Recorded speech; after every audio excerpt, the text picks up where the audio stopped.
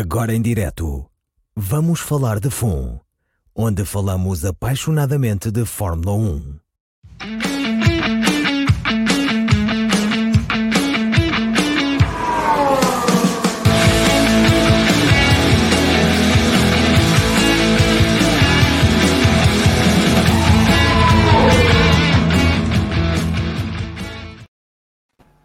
Olá, bem-vindas e bem-vindos a mais um Vamos Falar de FUN.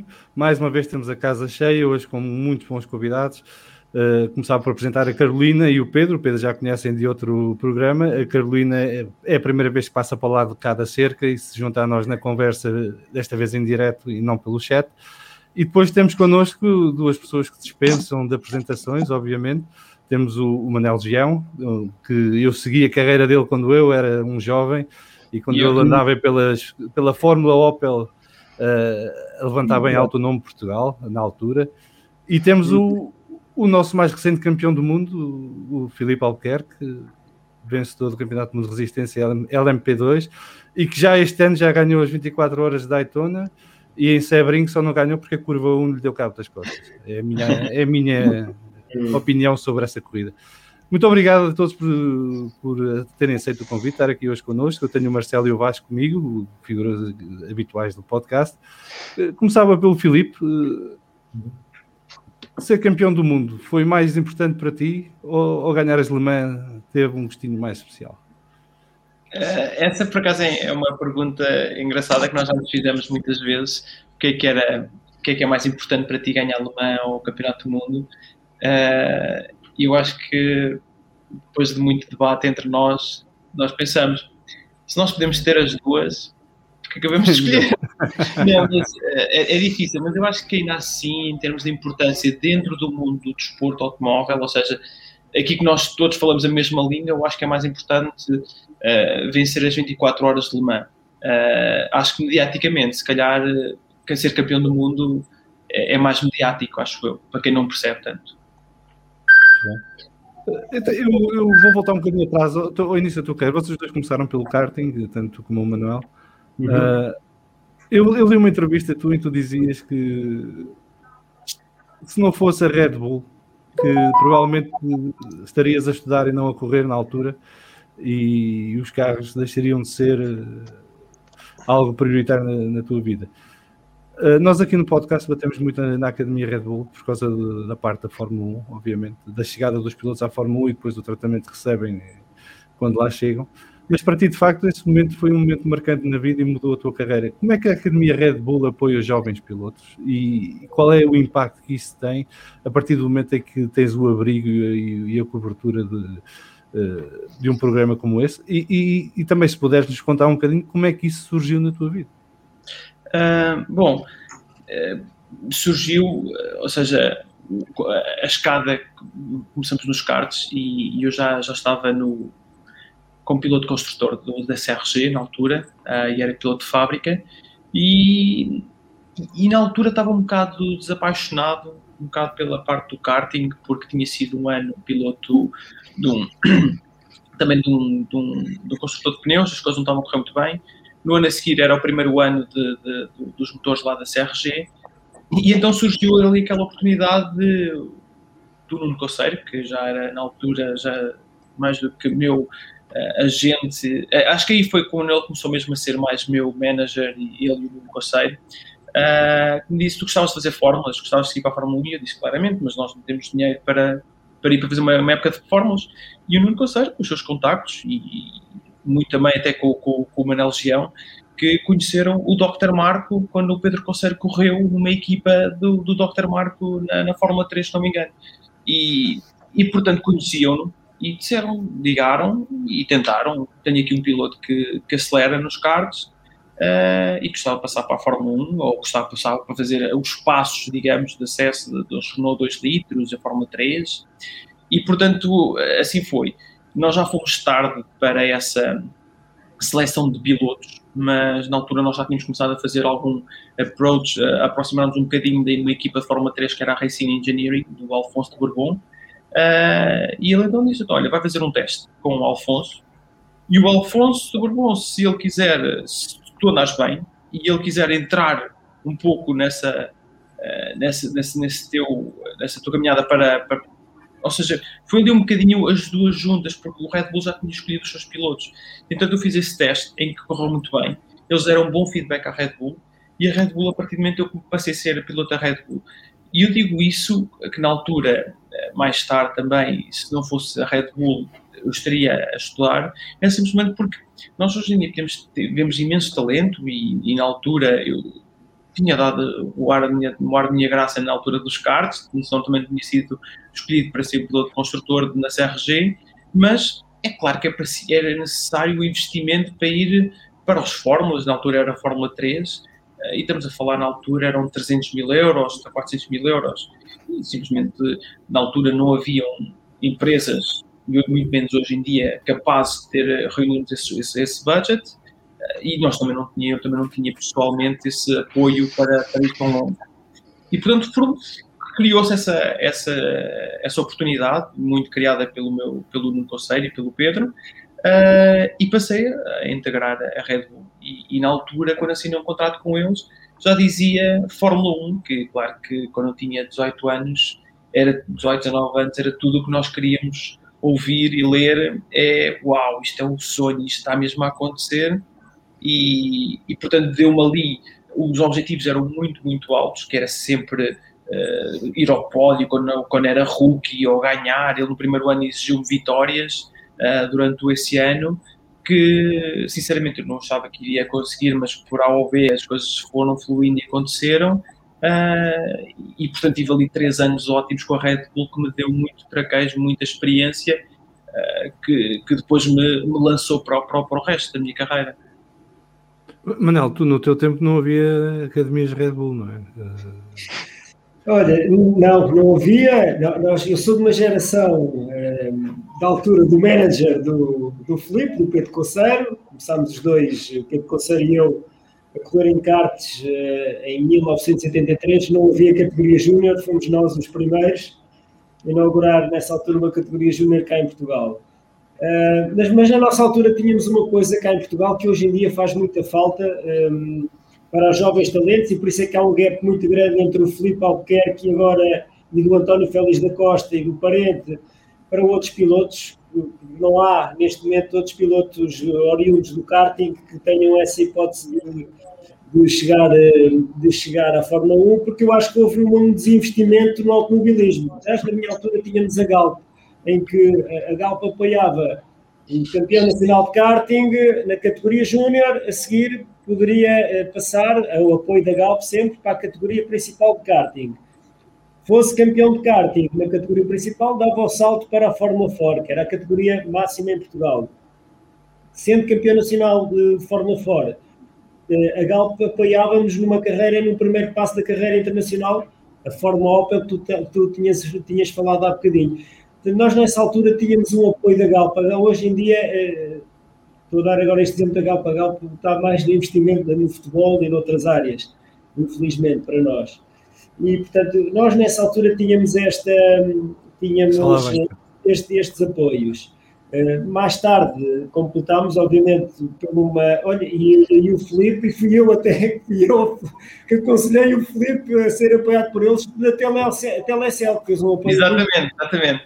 Automobilismo, e na altura ele já estava a correr na World Series, na Fórmula Nissan, que mais tarde foi o World Series contra o Fernando Alonso, e na altura já lá vamos. Tinha um apoio desde o karting aos fórmulas nacionais e a alguns pilotos a nível internacional também, que era até inclusive, que todos vão lembrar, através de um produto que a Telecel tinha na altura, que era a vitamina R. E isso de facto alavancou-nos bastante alguns pilotos a nível internacional. Agora não há, infelizmente, acho que estes apoios não existem em Portugal.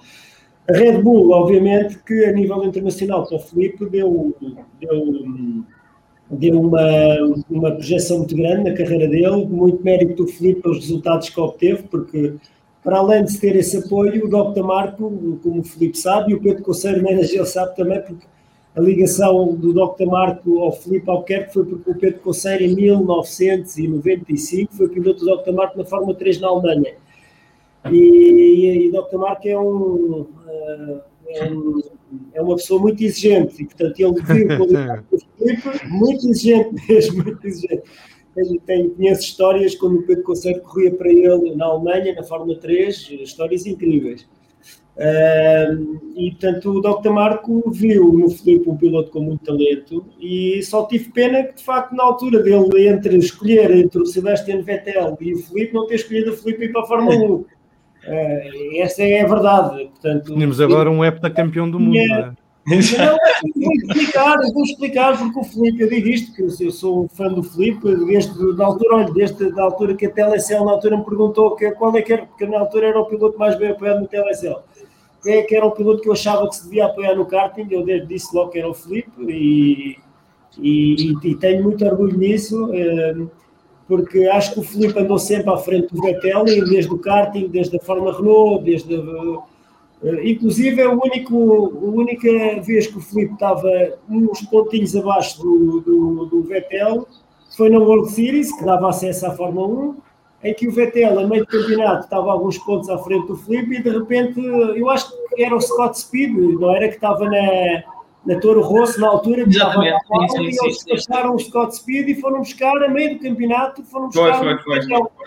E pronto, só tive pena não ter sido o Filipe nessa altura, porque o Filipe até então andou sempre à frente do Vettel. Isto é um bocadinho assim na dos portugueses, porque se calhar a Red Bull tem mais interesse, de certeza, e foi isso que aconteceu. Só isso é que eu tive pena na Red Bull. Tem muito mais interesse em ter um piloto alemão do que um português, pela dimensão de se calhar de vendas das datas do Red Bull na Alemanha e aqui em Portugal. Eu acho que foi isso que aconteceu, porque a nível de talento foi pena não ter ido buscar o Filipe. Filipe, conta-nos lá qual é a história mais caricata que tens com o Dr. Marco?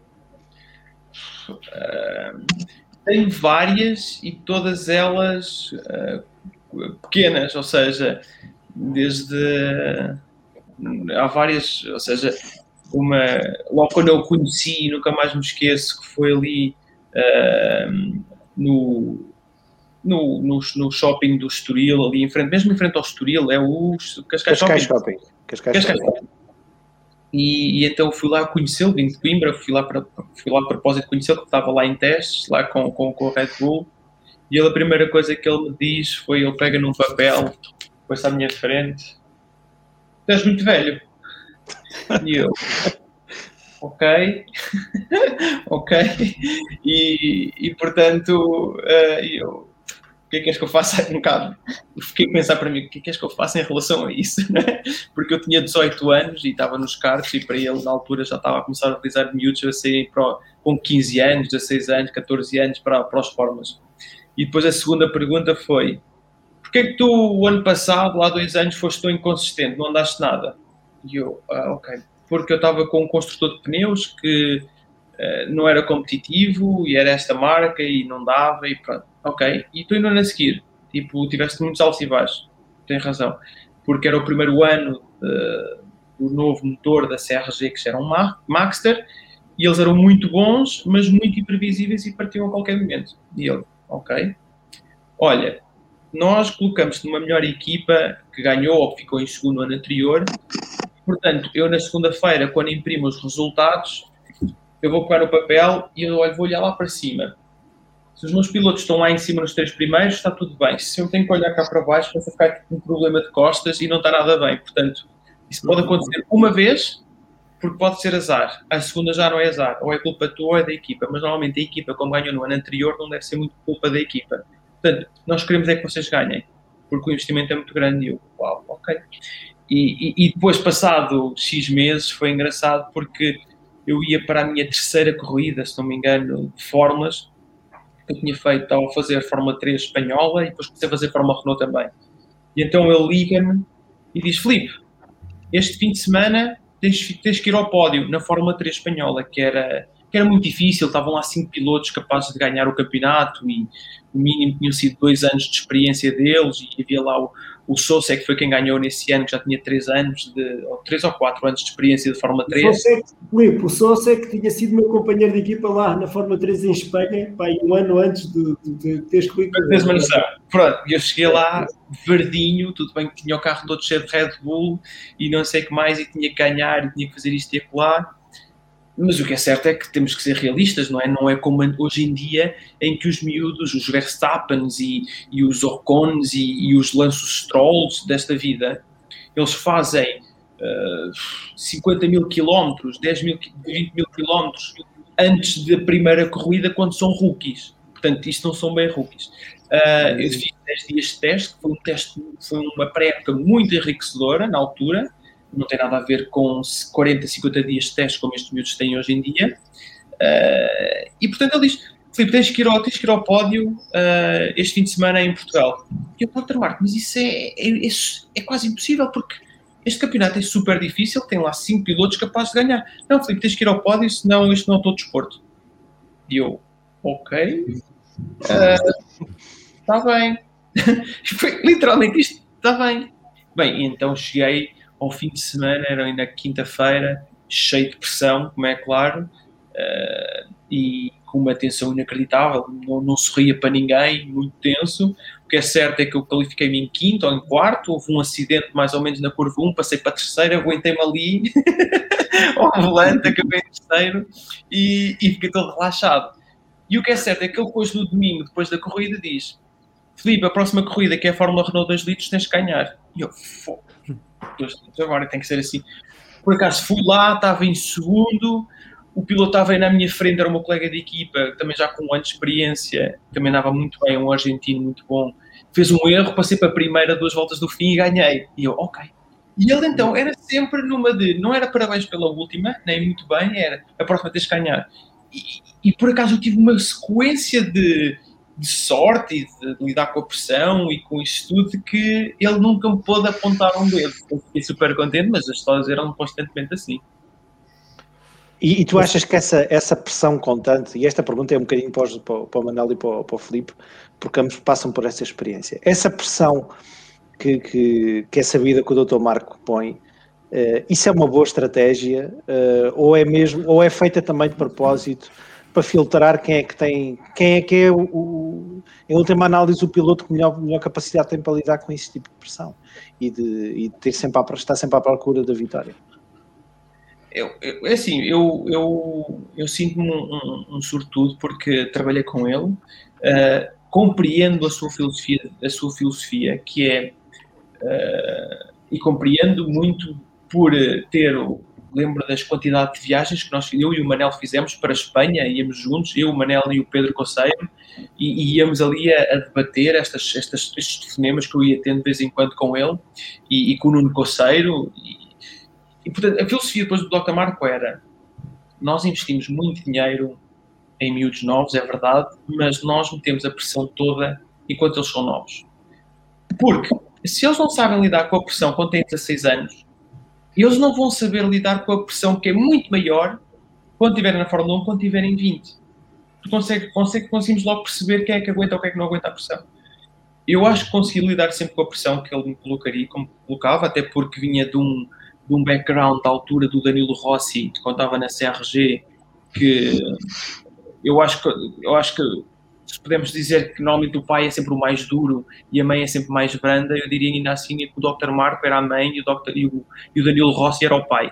Eu passei também uns 2 anos com o Danilo Rossi a dar-me na cabeça e a ensinar-me, que foi bastante duro, e portanto estava muito preparado para esse nível de pressão com o Dr. Marco. Mas foi bom ter falado perceber isso, e depois também ir falando, ter o amparo do Nuno e do Pedro para me trabalharem a cabeça de maneira a aliviarem-me essa pressão, e depois também falar com o Manel quando passou os seus momentos também de super tensão, quando estava contra o Alonso e isso tudo, e portanto ir bebendo essa informação de vários pilotos que já tinham estado à porta da Fórmula 1, como foi o Pedro e o Manel, quando estiveram nas Fórmulas 3000, foi super importante para mim, para também perceber e aprender, não é? O nosso chat, entretanto, ganhou vida e o Estradinha deseja boa tarde a todos. O grande Filipe Albuquerque, um craque. Eu diria que temos aqui 2 craques, o Manel também é. O boa tarde, amigos, diz o Cristiano Oliveira, desde os Estados Unidos. O NR Technics, entrei agora, boa tarde a todos, e que é bom ver que os capacetes continuam seguros, Filipe. Estão ali. Tem que ir trocar ali por acaso um parafuso, que eu acho que aquilo está a ceder da parede. Eu por acaso tenho estado a acompanhar aí a obra. Exatamente, bolas. Mas correu bem, eu vou-vos mostrar. Vai até lá acima. Manel, tens uma razão para fazer. Boa tarde e boas ultrapassagens. E o Estradinha diz que Manel Legião, tenho memória inesquecível de Manel, que vou lembrar sempre. Espero que o Estradinha partilhe connosco essa memória para sabermos qual é. Continuando a conversa. Deixem-me só aqui acrescentar uma coisa. De mim, estávamos a falar do Dr. Marco. Eu não sei se vocês sabem o percurso dele em termos de piloto. Ele teve um maior azar e daí, se calhar, esta frustração que ele teve em termos de carreira faz esta exigência aos pilotos deles, da Red Bull neste caso. O Dr. Marco, eu acho que foi finais dos anos, talvez anos 70, acho eu. Ele supostamente tinha um contrato para ir para a Ferrari. Ele estava numa Fórmula 2, numa antecâmara da Fórmula 1, e estava numa corrida em Spa, estava em segunda a discutir a liderança e salta uma pedra do carro da frente, não é? E fura-lhe a viseira e, portanto, ficou sem um olho. E pronto, e de facto ele não conseguiu ir para a Fórmula por essa razão, e quem foi substituir foi o colega, o Niki Lauda. Portanto, e daí o Dr. Marco ter esta característica, ser um piloto, ser uma pessoa com uma fúria muito grande, e ser muito exigente, se calhar, com os pilotos dele, porque ele tinha o mérito de ir para a Fórmula 1, não foi por este azar, e portanto, ele mais tarde teve uma equipa de Fórmula 3 na Alemanha, e foi sempre muito exigente com os pilotos deles. Nós na altura, eu estava a correr, isto foi em 1994, estava a correr numa equipa, o meu colega de equipa era o Pedro Coceiro, e na altura o piloto dele, o piloto do Dr. Marco, o piloto da Fiat, Alex Mood, não era o Alex Mood, era um piloto ótimo que acabou por ganhar o campeonato na equipa dele, do Dr. Marco. E depois o Dr. Marco era amigo do CEO era austríaco também, amigo do CEO da Red Bull, portanto. E daí eles têm ido buscar o Dr. Marco para formação de pilotos e fazer esta seleção de pilotos em que o Filipe teve incluído tanto nesta escola. E de facto eu acho que isto que o Filipe estava a dizer da idade, isto é impressionante, mas nós vimos o Max Verstappen chegar à Fórmula 1 com 18, não é? Esta é a 7ª temporada dele, é incrível. Sim, uma coisa. O Max Verstappen tem 23 anos, ele chegou à Fórmula 1 com 18, é incrível. 17 a 14 dias. 17 O a 14 dias. objetivo era esse mesmo, era ir buscar pilotos o mais cedo possível para chegarem à Fórmula 1 e terem maturidade para serem campeões do mundo logo a um curto período de tempo. Mas o Dr. Marco tem essa característica de ser um piloto, de ser uma pessoa com um temperamento muito, muito rígido, muito áspero, se calhar com os pilotos, mas pronto, é a escola deles da Red Bull e que dá os seus frutos agora, com certeza. E depois vê-se o Christian Horner no Drive to Survive a dizer que aqui na Fórmula 1 atiramos para a água e têm que aprender a nadar. Se não sabem nadar, não estão cá a fazer nada. Carolina, ias a dizer qualquer coisa? Desculpa. Não, estava a dizer que o Verstappen entrou para a Fórmula 1 com 17 anos e cerca de 14 dias. Isso é incrível. Nem tinha carta de carro. E depois foi tirar a carta de carro. Incrível. Sim, mas nós em Portugal não podemos falar muito de tirar cartas, porque temos aí um piloto de motas que também não tem carta e olha. Não, já tem. Já tem agora, pronto. Já tirou ele agora. Eu corri foi com o pai dele e sou amigo do pai dele, agora corri com o Iose, que era um piloto, foi dos que mais marcou em termos de adversários em pista. O pai do Max era incrível. Que depois, obviamente, desde muito cedo, pôs o filho a correr, o Max, nos karts. Acho que era super exigente com o Max. Tenho amigos meus que acompanhavam a carreira do Max e viam o pai Verstappen, o pai Iose, muito exigente com o filho. Tipo, quando ele não ganhasse a corrida, para aquilo era um sermão. E era muito exigente com o Max, mas o facto é que ele pronto, chegou muito cedo à Fórmula 1 e o pai Verstappen já sabia o know-how todo para lá chegar também cedo à Fórmula 1. Por isso é que o Max também chega à Fórmula 1 e o Dr. Marco não o intimida, se calhar. Pois, Ele tem mais medo, se calhar, do pai do que do Dr. Mark. E não sei se reparam, parece que o Dr. Mark tem assim uma certa postura, até para, pelo menos quando aparece na televisão, não é de uma certa bajulação, mas parece que venera ali um bocadinho o Verstappen de uma forma que, pelo menos a mim, eu também tenho essa sensação que o Verstappen deve ter levado tanta pancada do pai, entre aspas, como é óbvio, mas ou então não, que está imune a tudo. Mas pronto, é engraçado. Sim. Não, o Dr. Mark é muito de se apaixonar por pilotos mas também digo que se apaixona também é muito brusco, mas neste momento eles estão numa fase em que o Verstappen é muito bom, é o piloto líder da equipa e depois também traz muito mediatismo para a Red Bull. Os fãs que ele traz da Holanda é o único, não é? E, portanto, é um win-win para a Red Bull e ele está mais do que bem onde ele está agora e tem que o tratar como paninhos quentes. Para vocês, a Fórmula 1 acabou por ser uma desilusão? Foi algo que marcou a vossa carreira ou foi algo que vocês esqueceram? Porque o Manel, há bocado falaste do Fernando Alonso, e acho que quase já todos sabemos a história de como é que foi roubado o campeonato da Fórmula Nice em 99, roubado entre aspas, mas aquela ultrapassagem com as bandeiras amarelas marca ali um bocadinho a história daquele campeonato. É algo que vos magoa, olhando para trás, foi algo que naquele momento não conseguiram, mas que sim, olha, graças a Deus continuaram para a frente. Eu antes da última corrida, que eu estava a discutir o campeonato com o Alonso e com o francês também, mas enfim, eu estava em primeiro e o Alonso em segundo, 4 pontos, fomos para a última corrida separados por 4 pontos. E eu antes da última corrida que foi em Valência, tentei aqui em Portugal fazer um bocadinho também de barulho, porque achava que se calhar tendo aqui um bocadinho de atenção dos meios de comunicação e que pudesse fazer aqui de alguma forma tentar cativar um bocado de apoio estatais, etc. E nós na altura, o meu manager na altura chegou a falar com o Minardi, e eu vou explicar porque é que falámos com o Minardi. Porque o Marc Gené, nesse ano, era piloto da Minardi. E o Marc Gené abriu-nos as portas e os contactos para falarmos com a Minardi. E o preço, de facto, da Minardi era já exorbitante. Eu competir na Minardi. Na altura eu era apoiado, lá está, pela Telecel. E a Telecel, nesse ano, dava o dinheiro que eu precisava para a Minardi, era o dinheiro que eles davam para a camisola do Sporting, do Benfica e do Porto. Para assinar os 3 times de futebol. Portanto, era muito difícil. Portanto, a minha hipótese era, enfim, o prémio do campeonato era fazer um teste no fim de semana inteiro em Jerez, com a Minardi, e olha, já era concretizado um sonho, que era fazer um teste de Fórmula 1 no fim de semana completo.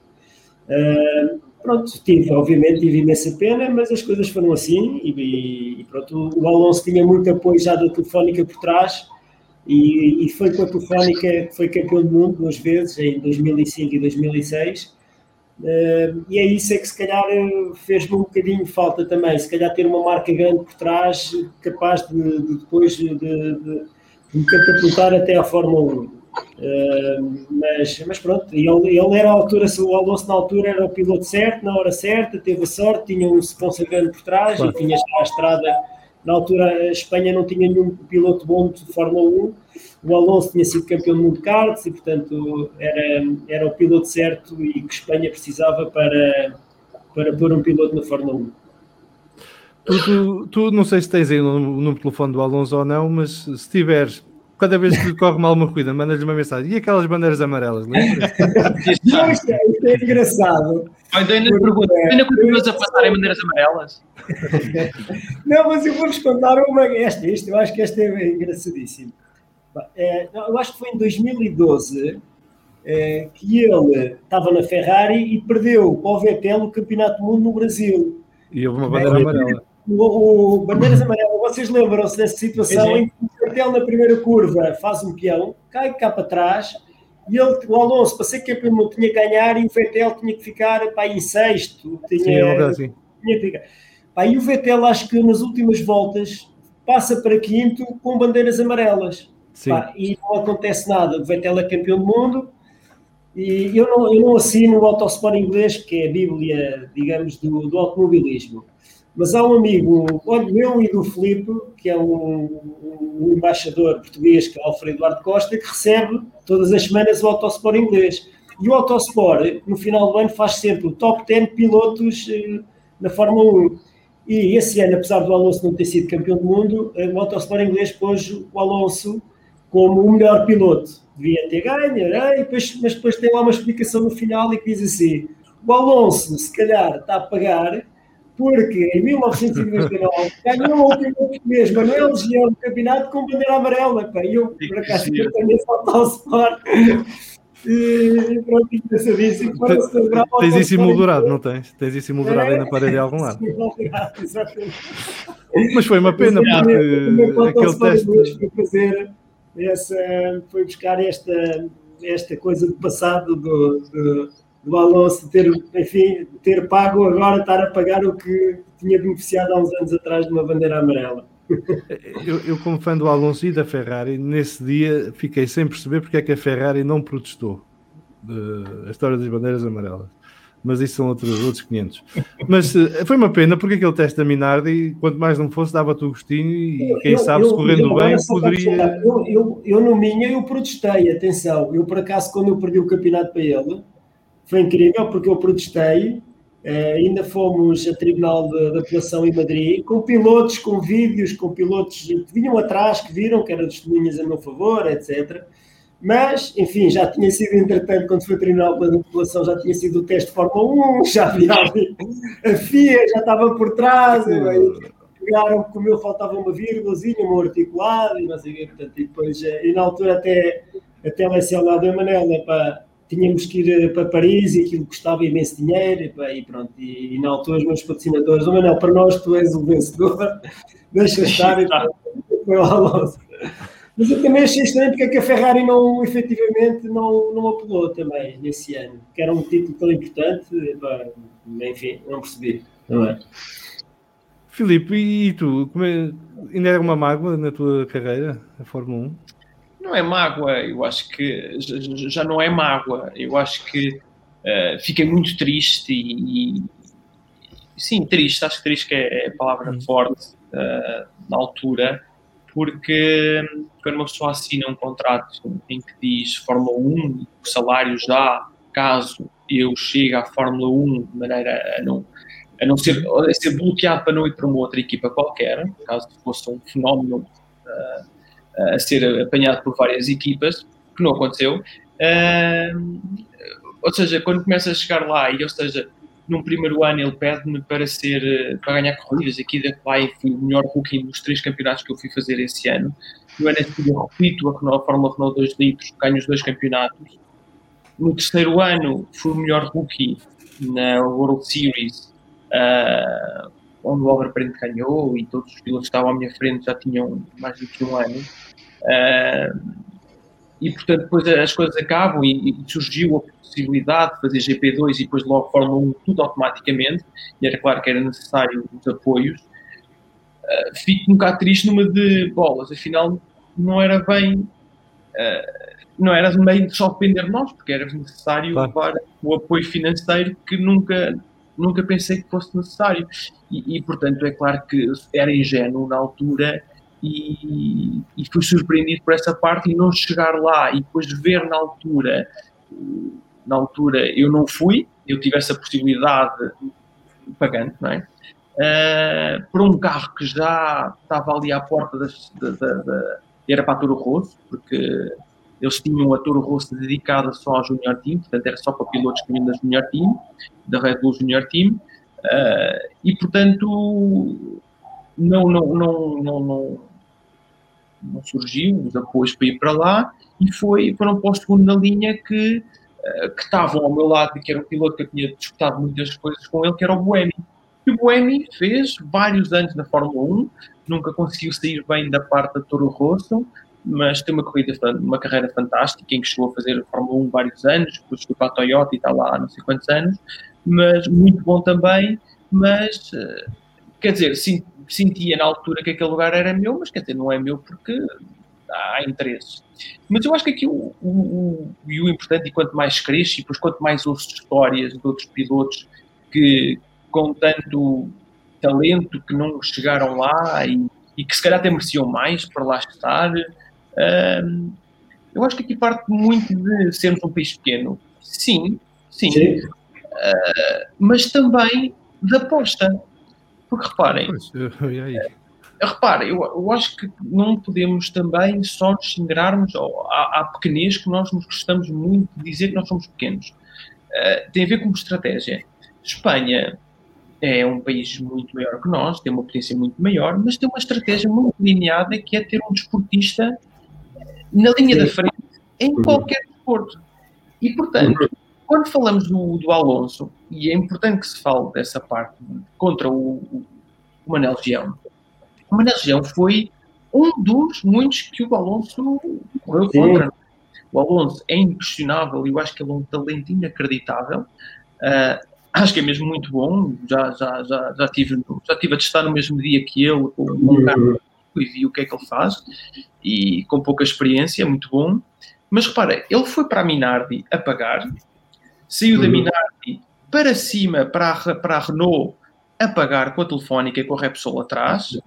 Mesmo quando já estava na Renault, ele vai para a Fórmula 1, para a Ferrari, com o Santander atrás, a pagar outra vez 30 milhões para tirarem de lá o Raikkonen para meterem o Alonso. Independente, não, agora vamos estar aqui a discutir se ele é 2 décimos ou 3 décimos mais rápido. Não, há muito dinheiro por trás a apoiar um piloto. Qualquer um deles, não é? E, portanto, temos que ver aqui que é, quando estamos todos a lutar por décimos, também ter esta vantagem financeira num ambiente como é a Fórmula 1, que é tudo muito caro para toda a gente, as equipas precisam de dinheiro, acho que está cada vez pior, e isto tudo. Portanto, quer dizer, uma pessoa sabe, ou seja, que não foi mais além, por se calhar por não ter investimento, e há muitos pessoas que podemos estar agora aqui a falar de uma data deles que estão na Fórmula 1 e que estão na Fórmula 1 simplesmente por apoios financeiros. Ponto. E, portanto, isso aí não é mérito. E, portanto, acho que com o crescer, quando pessoa, uma pessoa só se pode concentrar e ficar triste com os erros que eu cometi. Por exemplo, cometi um erro, se calhar no Mónaco, cometi um erro grave, bati num treino livre quando não devia ter corrido, não devia ter batido. Ou seja, mas já estou aqui a espremer ao máximo a carreira, desde treinos livres, a cronometrados, a corridas, quando é que eu fiz o erro naquela volta e bloqueei, para espremer para ser o piloto perfeito. E, portanto, já não é assim tão justo, sabe? Portanto, hoje em dia vivo muito bem com isso, porque tenho uma carreira muito boa, não estou negativo, ou seja, porque há muitos pilotos que até hoje têm uma carreira boa nos automóveis, mas pagaram muito, gastaram muito dinheiro para chegar onde chegaram, e portanto estou super feliz onde estou e ganho corridas grandes, não é? Posso hoje dizer ao Walter Marques que já ganhei mais corridas do que ele. Já lhe mandaste uma mensagem com isso ou não? Ainda não, porque eu tenho que o apanhar, e o Dr. Marques sabe que é um tipo que tem sempre uma resposta na ponta da língua, mas ele desarma-te em 30 segundos, sabes? E portanto, eu sei que quando entrar ali num debate com ele, tem que ser uma coisa mesmo, eu tenho que ver a cara dele com o olho a olhar para mim. Ou então mostras-lhe o Rolex. Exatamente. mas por aqui abaixo, os 3 Rolex, não é? Exatamente. Temos aqui uma pergunta do Estradinha, Filipe, que é para ti. Se achas que a vitória no Rock foi um clique crucial na tua carreira? Eu acho que não foi. Eu acho que foi muito mediática essa vitória. É engraçado porque eu cheguei tarde aos treinos livres. Cheguei eu e o Schumacher, o Michael Schumacher, na altura, aos treinos livres da Race of Champions esse ano, porque eu já tinha estado a fazer já tinha feito um teste com o DTM, com o Audi, e tinha acabado de fazer um teste em Espanha com o LMP1, o R15 Plus.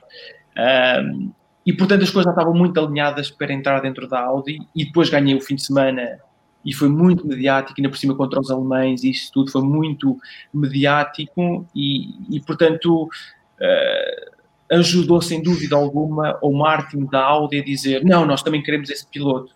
Caso que há um ano atrás, em 2009, 2010, eu não entrei na Audi DTM porque o Martin da Audi disse que queria um piloto espanhol. Lá está outra vez, os espanhóis a terem uma força muito grande em termos de publicidade. Mas pronto. Mas não, eu acho que não mudou nada. Mas deu visibilidade na altura. A visibilidade foi muito boa, muita gente ficou a conhecer, como é claro, foi ótima, mas acho que não fez com que eu assinasse ou não pela Audi. Eu não sei se ainda fazem a Race of Champions, mas acho que na altura em que tu ganhaste, que aquilo já era um fenómeno televisivo. Em dezembro, eu lembro, dava na Eurosport em direto e tudo, e já começava a ser um momento alto do ano, até porque o Schumacher e o Vettel corriam juntos e Exatamente. criava ali uma certa celeuma à volta daquilo. Não sei se ainda hoje se corre Race of Champions. Aliás, ainda hoje vi um press release da Race of Champions e acho muita piada porque eles nunca mais me convidaram. Não sei se... Ganhas, pá. Incomodaste alguém.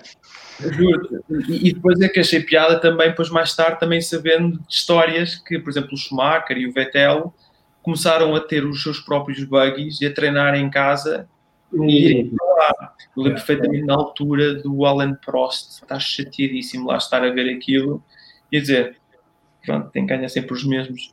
Porque ele controlava aquilo e era importantíssimo o Schumacher ganhar e além de ser ótimo, tinham uma vontade muito grande e havia ali umas tendências, sabes, que ninguém percebia, mas que depois os pilotos lá dentro, enraizados, mudavam a coisa. E olha, deixa-me dizer-te outra que também é muito engraçada da Race of Champions, nunca mais me esqueço, foi no Porto até, e nós estávamos lá na e estava a chover, e nós andávamos com uns buggies, slicks, e eu, pronto, olha, eu encaro sempre, ok, se eu tenho slicks vai ser muito difícil, mas depois penso, mas o outro também está de slicks, portanto vai ser igual para os dois, sim, vamos embora.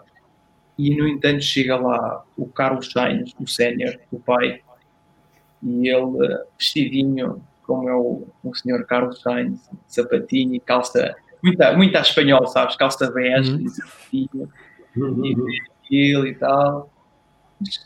Vocês estão a andar com slicks na chuva? Sim, eu já te perguntei, olha, não tem pneus de chuva, é o que é. Faz assim. Vai-se embora. No dia a seguir havia pneus de chuva para toda a gente. Quem pode. Pronto, isso acaba por ser igual para todos, mas pronto. O que é certo é que ele chega ali e mandou logo naquela coisa, isto tem que ser assim, tem que ser assado, e mudou aquilo tudo e muito bem, motivou toda a gente em sentido, mas achei piada como é que as coisas se mudam com pessoas que são tão influentes como era o Carlos Sainz e nem sequer vamos começar a entrar também pela parte do Schumacher, não é? Sim, e o Race of Champions foi criado para finalmente termos um momento em que pudéssemos avaliar quem é que é de facto o melhor piloto, não é? Nem fosse uma corrida a brincar, e até nisso já maquinavam aquilo, portanto... Exatamente.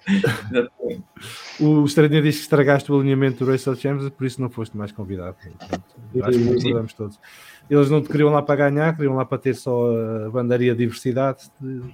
Não pode foi, ser. Na primeira altura, que era o Love, campeão do mundo, 5 ou 6, ou o que era, contra o Vettel, que era 3 vezes campeão do mundo, alemão, na Alemanha, e não sei o que mais. Foi nesse lá pedir desculpa. Desculpem lá, alemães, por ter estragado aqui campeão do mundo Fórmula 1 contra o campeão do mundo Rallys, e no entanto chegou aqui e ganhou isto, foi sem querer. Eu sou apologista que nunca se deve pedir desculpa a alemães e a franceses quando se lhes estraga a festa.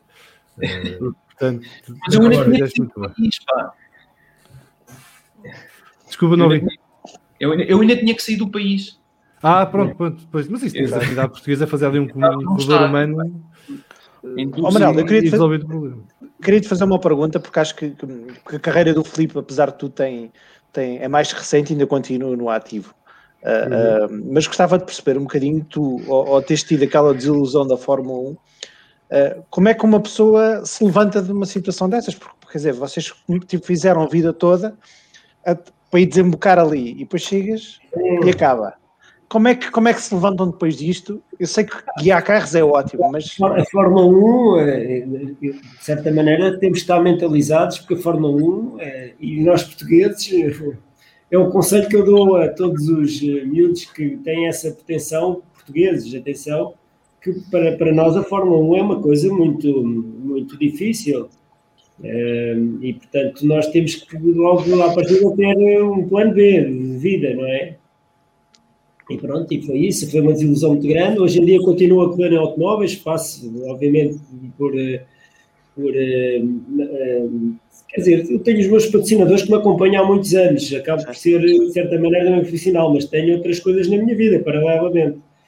Mas é muito, muito difícil. Só completar e vos dizer que o Filipe estava a dizer uma coisa com razão, mas nós portugueses não temos a noção das dificuldades do que é de um piloto português estar a competir no estrangeiro contra pilotos alemães ou contra pilotos ingleses, que efetivamente um apoio que eles tenham, o nível de uma sponsorização que eles tenham, são números completamente diferentes do que os portugueses podem levar.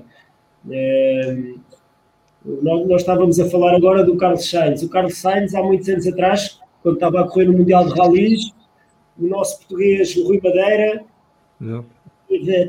acho que fez uma prova, não sei se foi o Rally de cá de Portugal, na equipa do Carlos Sainz, na Toyota.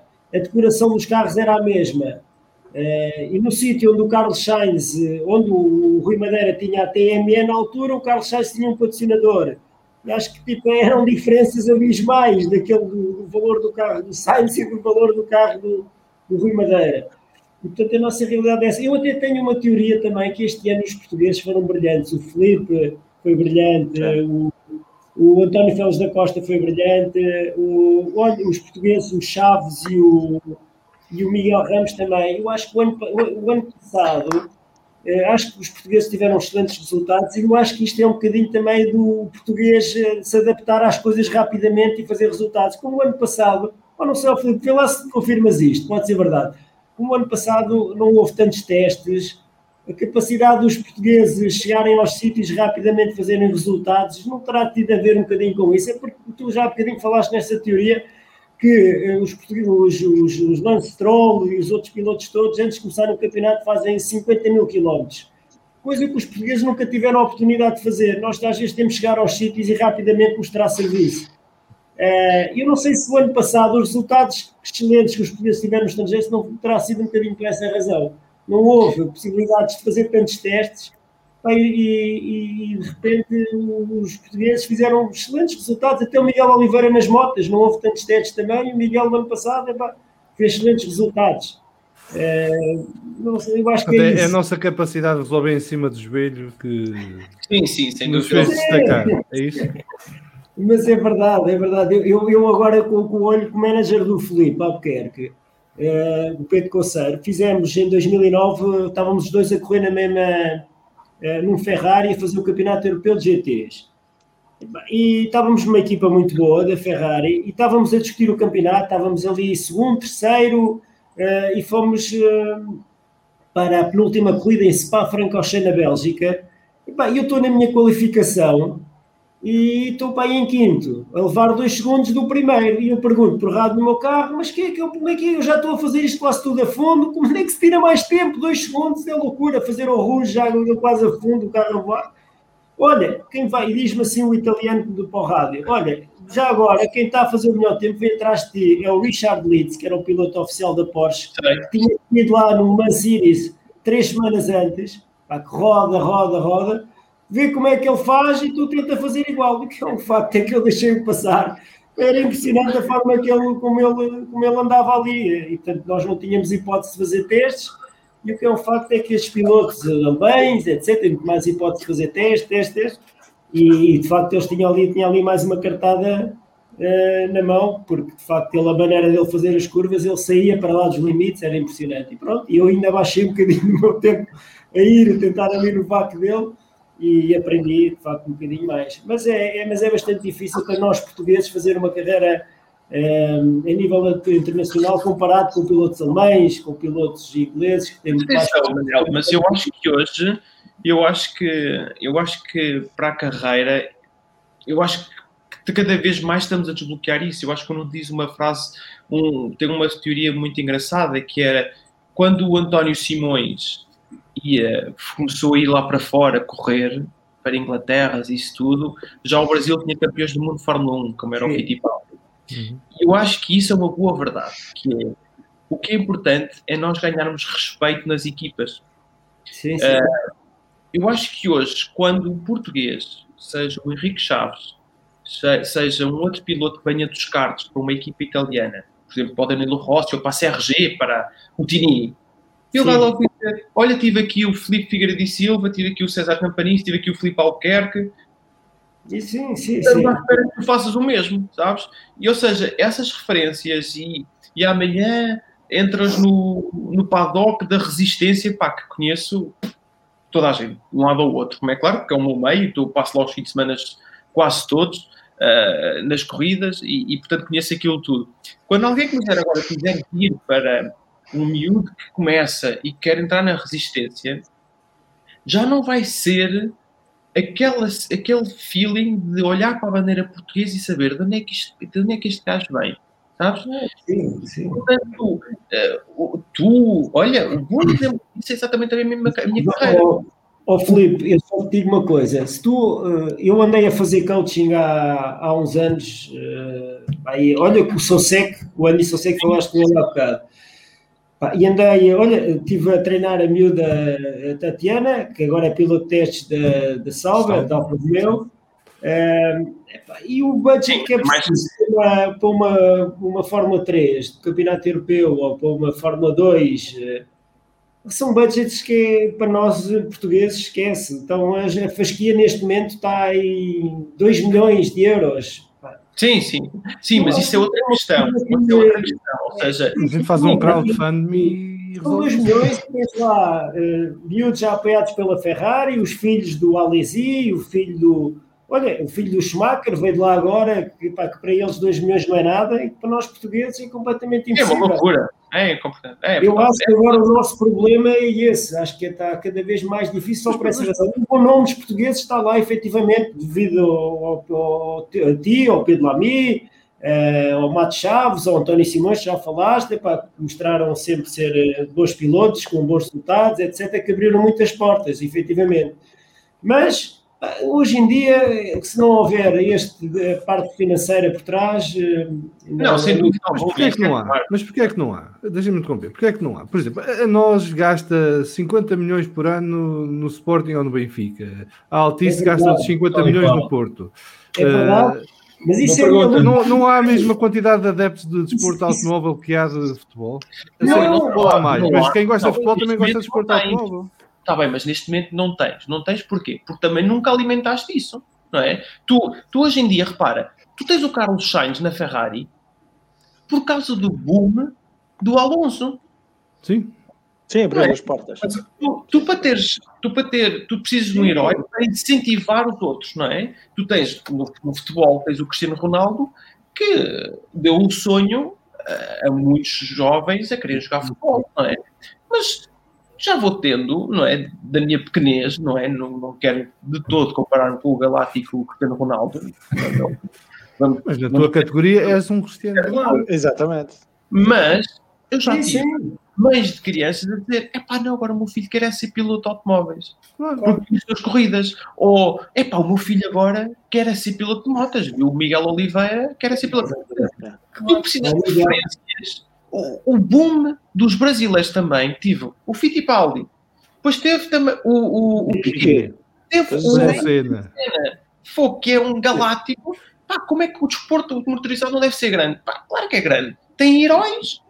Isso é um daqueles fenómenos do desporto automóvel que quase não se fala, é que o Brasil em 13 anos teve 3 tricampeões do mundo. Uma Nosma Mel vai dizer, não vale a pena gastar 2 milhões porque não tem retorno. Pois não tem retorno, agora não tem, mas vais ter durante um o Miguel Oliveira... Nós vamos ver as corridas aonde? Passaram atenção, o Miguel Oliveira, que eu acompanhei de fora, porque vi ao Domingos Piedade a tentar sempre arranjar apoios, o António Coimbra da Vodafone, que deu uma ajuda também, na carreira dele, mas foi muito difícil, atenção, ele agora está efetivamente a colher os frutos, mas foi muito difícil, até ele ser conhecido, até... tudo bem que as motas, os valores devem ser diferentes da Fórmula 1, são bastante diferentes, com certeza, Claro. e deve ser mais acessível. E há mais motas também, não é? Mas foi bastante difícil. Bom, Miguel, eu acho que agora essa pergunta vocês devem fazer à mão, agora que eles estão a colher um bocadinho, já que ele está no topo, agora apoiam, não sei com que valores, mas só quando ele está cá em cima, então agora é que vamos chegar, porque o Miguel a ver a figura. Pode ser que abra portas. Pode ser que abra portas também para outros Mas ele esportes. para lá chegar foi muito complicado. Sim, mas Salviano, essa cena do retorno, epá, eu fui a todos os grandes prémios de Portugal, menos o do ano passado e o dos anos 50. Epá, e aquilo estava à pinha. Portanto, se houvessem 500 mil lugares no Estoril, e o Manel, eu sou ali da mesma zona que ele, e lembro-me de o ver correr em kart em Fórmula 4, se houvesse 500 mil lugares no Estoril enchia. O Rally de Portugal era o rally que era com mais espectadores em todo o mundo. E eram os tugas. Eram os espanhóis que vinham cá ver o MotoGP. Não, nós nos levantávamos cedo, dia de trabalho e de escola, para ir ver os carros passar. Exatamente, as pré-qualificações no Estoril, quando aquilo começou e tal. Pá, eu, com 10 anos, fui ver sozinho o Grande Prémio de Portugal. Porque tinha que ir. Agora, como é que é? Vai ver Fórmula de Portugal e não vou, só porque tenho 10 anos. Não, mas isso é o que me intriga, que eu sei que há público, eu sei que há adeptos. Há imensa gente que os estádios por vezes não enchem, só enchem dos 3 grandes. Pá, mas o autódromo de Estoril, é verdade, se entrar à noite, as finais de karting, havia aqueles campeonatos em Évora de karting que tu, Manuel, participaste. Diana Castrol. Aquilo estava... Diana Castrol é um bom nome. Onde começou o António Félix da Costa, começou nesse troféu de Diana Castrol. Agora, deixamos já que estamos a falar do Manel, eu lembro-me do Manel, pá, aí 8 ou 9 anos, que ele é do Eiras, e não sei se foste tu, se foi o teu pai, que ligaram o kart a 2 tempos que vocês tinham e fizeram ali umas voltas na praceta. Eu e o meu pai. Eu sei que era puto.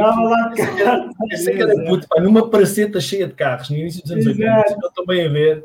Eram 2 cartas, acho que sim, eras tu e o teu pai, talvez. Epá, um gajo que nunca via no kart, ele guiava assim. O meu pai tinha sido campeão nacional de rallies dos anos 60. E deu-me logo uma mini-onda com 9 anos. Andava eu de mini-onda lá no bairro. Depois, quando logo fui com kart, andava lá de kart também no bairro. O que eu me lembro do Manel era andar atrás do pai, com certeza. Epá, mas é o cheiro do kart a 2 tempos e o cheiro da borracha e andava gravilha a bater nos carros estacionados. Mas se calhar está na hora do Filipe e do Manel pegarem em karts ou buggies e irem para os centros das cidades e ver se a malta não aparece toda. E mostrar os cheiros da Mel e da Nós que vale a pena apostar nisto. Foi nesse dia que eu soube quem era o Manel. Isso com o LMP2, eu trouxe para a Baixa de Coimbra. É verdade. Isso Coimbra não conta, eu sou de Aveiro, Coimbra não conta. Portanto, tens que ir a Aveiro, não é Coimbra. Tinhas PSP, tinhas... Falta uma gasolina. Manel, tu não entraste nas 24 horas, nas primeiras 24 horas de karting de Évora? Entrei, fiz imensas porque eu era patrocinado pela Telecel na altura e a Telecel começou a entrar a apoiar o desporto motorizado através dos karts. Foi aí que eu depois consegui catapultá-los para começar a apoiar o desporto nos automóveis, nos fórmulas, etc. Com o António Coimbra fui eu que... Sim, e agora aqui, para quem não conhece bem o Manel, e o Manel ia com muito custo fazer estas corridas de kart. Aliás, ele ia para o patrocinador e queria. Ele não ia lá sozinho. Mais uma vez, com a Vodafone. Eu estava no pico dos karts e não sei o que mais. O Manel era o responsável daquela corrida de Almeirim, no Algarve, que era da GQ, ou o que era a Socialite toda, e ia lá na brincadeira, de calções, estava ali a fazer férias no Algarve. Corrida essa, por acaso tenho uma pena enorme de já não acontecer. Manel, devíamos começar aí, mexe com o Pedro Coceiro para voltar a organizar isso em agosto, que era muita gira. E pronto, e aquilo era uma brincadeira. E eu lembro de ter lá chegado, e eu era patrocinado pela Vodafone, como o Manel disse bem, muito por força dele e isso tudo, e ele, tenho aqui a estratégia já, éramos a única equipa com mecânico, a única equipa com carrinho para fazer setup para o kart.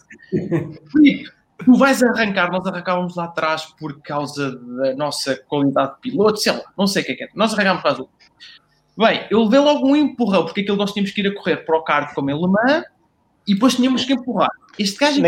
Nos karts de 4 tempos ou de 2 tempos? 4 tempos. 4 tempos. 4 tempos era o Salgueiro. Eu sei que na curva 1 está aí em 5º lugar. Aquilo estava no último. Tipo, Aquilo fica uma largada à Monty Python, que era cada um para o seu lado. portanto, Não foi, mas era parecido. Mais tarde, 5 anos mais tarde, quando eu apanho o Dr. Mark, quer dizer, este gajo já tinha tido o Manel Gião como diretor de equipa, não é? Portanto, aquilo era Deus me livre. Mas pronto, olha, acabámos por ter um furo e o carro depois tivemos lá uns problemas, não íamos ganhar aquilo. Mas o Manel, só para dizer aqui à parte do Manel, que isto, no que diz corridas de 24 horas de Évora e isso tudo, que eu fui ver, eu vi várias dessas que o meu pai estava a correr também. Olha Manel, eu entrei... Deixa-me só dizer isto, só ver. Eu entrei nessas primeiras 24 horas de Évora também. Lembras quando foste a bola relado, Manuel? Se calhar fui eu. Lembras quando foste a bola relado por trás? Se calhar fui eu. Foi o Vasco. Não, foi o Conceiro. O Conceiro é que foi. O Conceiro. Então foi o Conceiro, pronto. Está explicado. Nunca mais me esqueço. Eu estava... Minha pai, isso foi em quê? 95, 94? Foi em... Peraí que eu já te digo. Não, foi mais tarde. As de Évora, as primeiras, foram em, creio eu... 96, 97? Sim, não. Foi 93, 94. Sei, 94, 95. Mas o Conceiro leva uma pancada para em 96, 97. Eu te lembro de estar naquela gradezinha a ver, e já eram pai 7 ou 8 da noite, estava a ver assim. Eu também. E depois o Conceiro a entrar e a mostrar a pulseirinha ao senhor para ver. E vejo o tipo de trás, sem travões. Deu-lhe... Pá, o Conceiro ficou deitado em cima do kart e foi até o muro da boxe. Tive pena dele. Aliás, o Pedro ainda hoje, quando viaja, leva um malão gigante, porque leva lá dentro a almofada e não sei o que mais, e os lençóis. Ai, eu não tenho que dormir com a minha almofada, que senão... ortopédico. Eu cada vez que se levanta da cadeira, lembra-se dessa. Exatamente. Vamos só aqui ao nosso chat, temos aqui algumas perguntas, sugestões, comentários. Começava pelo Wilson, que é quais são as vossas referências do Filipe e do Manuel? Agora que vocês são referências para mais novos, quais eram as vossas referências quando eram vocês a começar nos carros? Referências internacionais? Pilotos internacionais? O que quiseres. Aqueles que te inspiraram mais. Olha, eu nos karts corri com o Schumacher em Le Mans, no Campeonato do Mundo Júniores. E o Schumacher nos karts era loucura. E inclusive uma história muito engraçada. Nós fomos 15 dias, os portugueses fomos 15 dias para lá treinar para Le Mans antes, com as tendas e as relotes e não sei o quê, e ficámos ao lado de uma tenda do Schumacher, que também estava lá 15 dias a treinar antes. E ele era uma máquina a andar nos karts. Esse ano ele ficou em segundo, ganhou um italiano que hoje em dia ninguém o conhece, que é o Andrea Gilardi, é meu amigo no Instagram, foi o campeão do mundo esse ano, mas o Schumacher não tinha o material dos italianos e fazia toda a diferença de mãos. Era impressionante ele, a andar de karts era impressionante. Era a minha referência nos karts, era o Schumacher. Depois, no Fórmula 1 era o Senna, sempre foi o Senna. Pilotos com quem eu corri depois, assim, que me tivessem marcado muito. O pai do Max Verstappen, no Iose, era completamente... O Iose, depois na Fórmula 1, foi um falhanço. Se for preciso acabar a corrida no muro, ele acabava a corrida no muro, sem rodas no carro, era completamente doido. Tu achas que o Max é uma versão mais domesticada? Mais calminho que o pai? Sim. O pai Verstappen... Mas o pai Verstappen prometia muito quando chegou à Fórmula 1 e toda a gente tinha grande expectativa dele e depois não se veio a materializar. Estranhamente, só que eu acho que vai para lá dos limites, acho eu. O pai exatamente, excesso de loucura.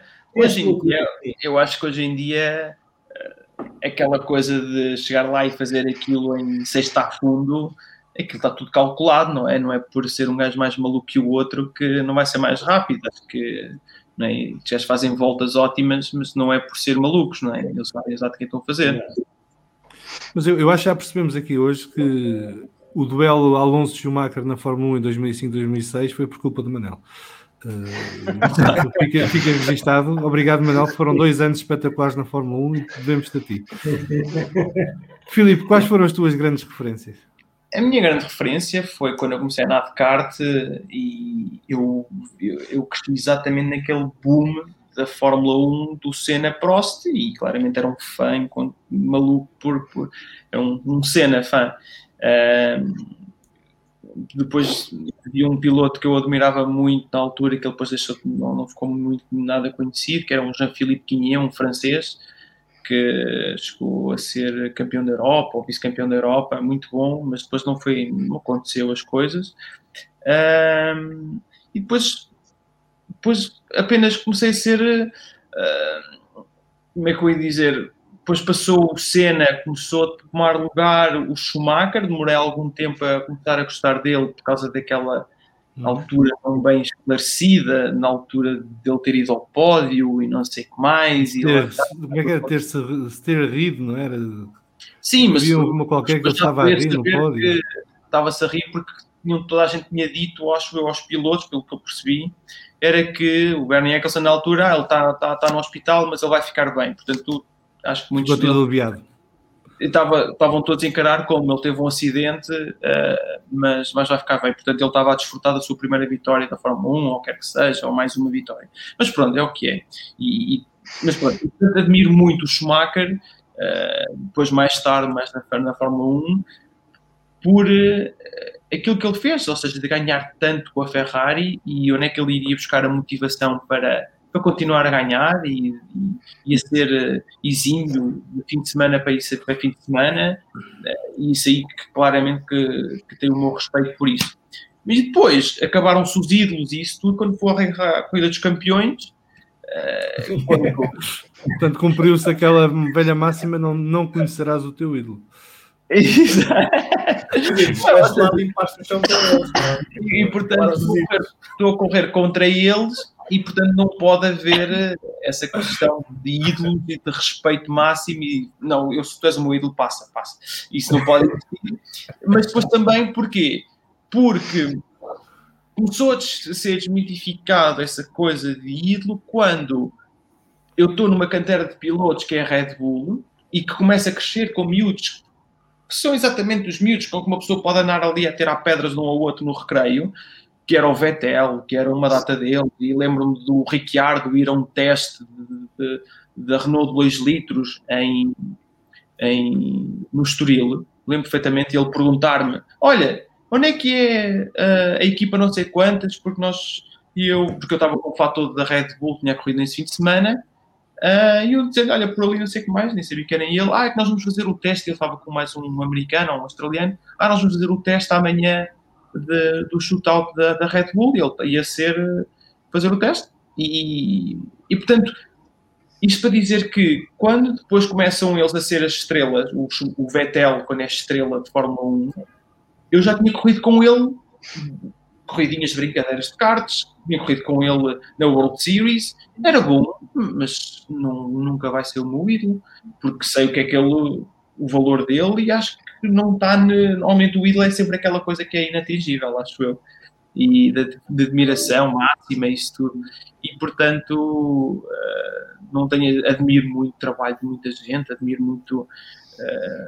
grandes atletas, Michael Jordan, Ayrton Senna, Valentino Rossi, variados, tipo, pelas suas razões de se adaptarem e quando eles tiveram que trabalhar para chegar ao topo, admiro muito isso e bebo dessa energia para me fazer mais forte. Admiro muito também o Tom Christensen também, portanto, mas não ídolos, acho que é diferente. Pelos vistos perdemos o Manel, ficou sem bateria e ele não tem o carregador com ele, está-me aqui a escrever no telemóvel, não sei se ele ainda consegue entrar pelo telefone, mas temos aqui, enquanto eu tento resolver a questão do Manel, temos aqui um comentário do NR Technics a dizer que Filipe, é desta que vou ouvir tu a falares da experiência do Rallycross na América com aquele salto doido.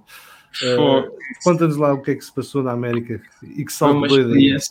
Isso foi uma experiência e tanto. Bom, esta experiência na América foi o Rallycross, que era o Global Rallycross, que começou muito nos Estados Unidos, é nos Estados Unidos, e começou muito porque eu conheci o Travis Pastrana na Corrida dos Campeões e fiquei-me a dar muito bem com ele, e maluco todo o tipo.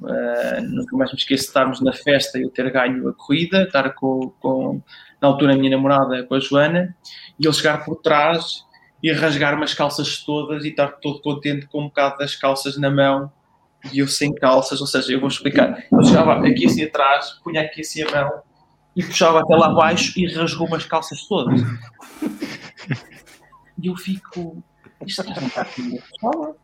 Eu fico a olhar para a Joana numa de, ok, o que é que eu vou fazer? E ele super contente, feliz, com uma cerveja na mão. Tu ganhaste, isto aqui é praxe, põe o meu bocado de calça de parte de trás do poço, isto é a minha gravata. Pronto, está bem. E pronto, eu pensava que acabava ali, passado um bocado, estava no bar a pedir uma coisa qualquer e ele rasga-me a outra parte toda das calças, tipo, parte deste gajo, tipo, já não suporta este gajo. Eu pergunto assim, um cowboy que só tinha parte da frente das calças e não tinha parte de trás, e andava lá na festa assim. E portanto, aquilo era claramente, este gajo é maluco todo. E pronto, eu entretanto depois também, claro que a festa foi andando e é claro que aquilo depois escapou para outras coisas, mas pronto, não interessa. E depois, mais tarde, ele estava a fazer o Rallycross nos Estados Unidos. Ele mandou um e-mail porque ele estava com dificuldades, estava a andar a correr com a Dodge nos Estados Unidos e aquilo não lhe estava a sair bem. E ele disse, Filipe, pá, tu tens ido para estas coisas de carros diferentes, sei que mais, me queres vir aqui assim a última hora ajudar-me a fazer o setup do carro, para aqui e para acolá, e então é aqui no Texas e pá, é assim na última hora. E eu já estava no DTM e eu, ok, deixa-me ver aqui o que é que eu vou fazer. Está bem. E eu disse que sim, vamos embora. Não tinha nada nesse fim de semana, vamos embora. Marquei um voo à última da hora, fui para os Estados Unidos, tipo em 2 dias, e fui para lá correr. E por cima é engraçado porque eu tinha estado uma vez a jantar e a ver um bocadinho dessa corrida, que havia um saltito com tabuleiro, ou seja, o tabuleiro era salto e depois há aqui sempre qualquer coisa e depois é a rampa de aterragem. Portanto, uma coisa não. Eu, ok, estou dentro, vamos embora. E portanto eu chego lá e à tarde e cheio de jet lag e ele estava a jantar e começa-me a pôr a par da corrida e disso tudo. Eles agora decidiram meter um salto de 20 metros, mas ele disse aquilo em 100 feet, disse-me em feet, e eu, ok, está bem, na boa. É um bocado grande, não, mas ele disse que coisa que é. Ele disse, é um 100 feet, não sei o que mais, mas na boa, não te preocupes com isso. E eu, 100 feet? Quanto é que são 100 feet? Não sei, é como daqui do restaurante. Eu, epá, isso é muito longe, isso 100 feet, pá, estás maluco, ok? E eu começo a olhar para o outro lado do café, já do restaurante, já nem estava a falar com o gajo.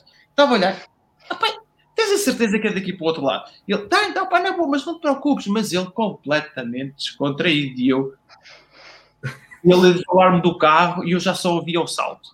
Tens a certeza que o salto é assim agora? Na boa, vais ver.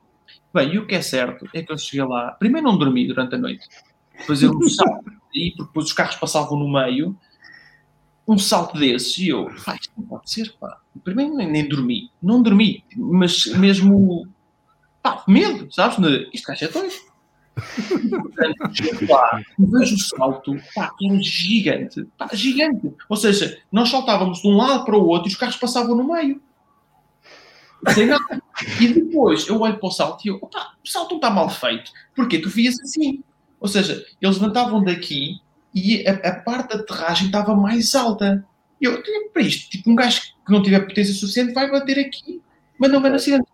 Não, eles fazem assim que é para tu conseguires aterrar mais suave. Ok. E entretanto, o nosso carro só tinha simplesmente a mudança em que tu estavas. Velocidade, rotações, não havia nada. Havia uma luzinha quando tinhas que trocar de caixa e a mudança, mais nada. Temos o Manuel de volta já agora por telefone. Peço desculpa que fiquei sem bateria no computador. Estava aqui no escritório de um amigo meu a fazer um trabalho e esqueci-me da bateria. Peço desculpa. É mal. Estávamos aqui a contar uma história quando eu fui a fazer um rallycross nos Estados Unidos. E pronto, e portanto começámos a reunir todos entre pilotos, porque o salto era demasiado grande para os carros. o primeiro que fez, mas bem, eles vão e estava lá o Ken Block a dizer, malta, este salto já estive ali a calcular no meu simulador e isto não está bem feito. Pá, e a última vez que eu saltei mal foi na O não sei onde, que ele mandou um salto qualquer no gelo. Há um salto qualquer grande do Ken Block, que ele salta e ele aterra mal e ele ficou paralisado durante um mês porque comprimiu a terceira com a quarta da coluna e não sei o que mais. E foi neste momento pegaste nas malas e puseste a andar. Epá, eu, branco, pá, tipo, não conseguia esconder aquilo.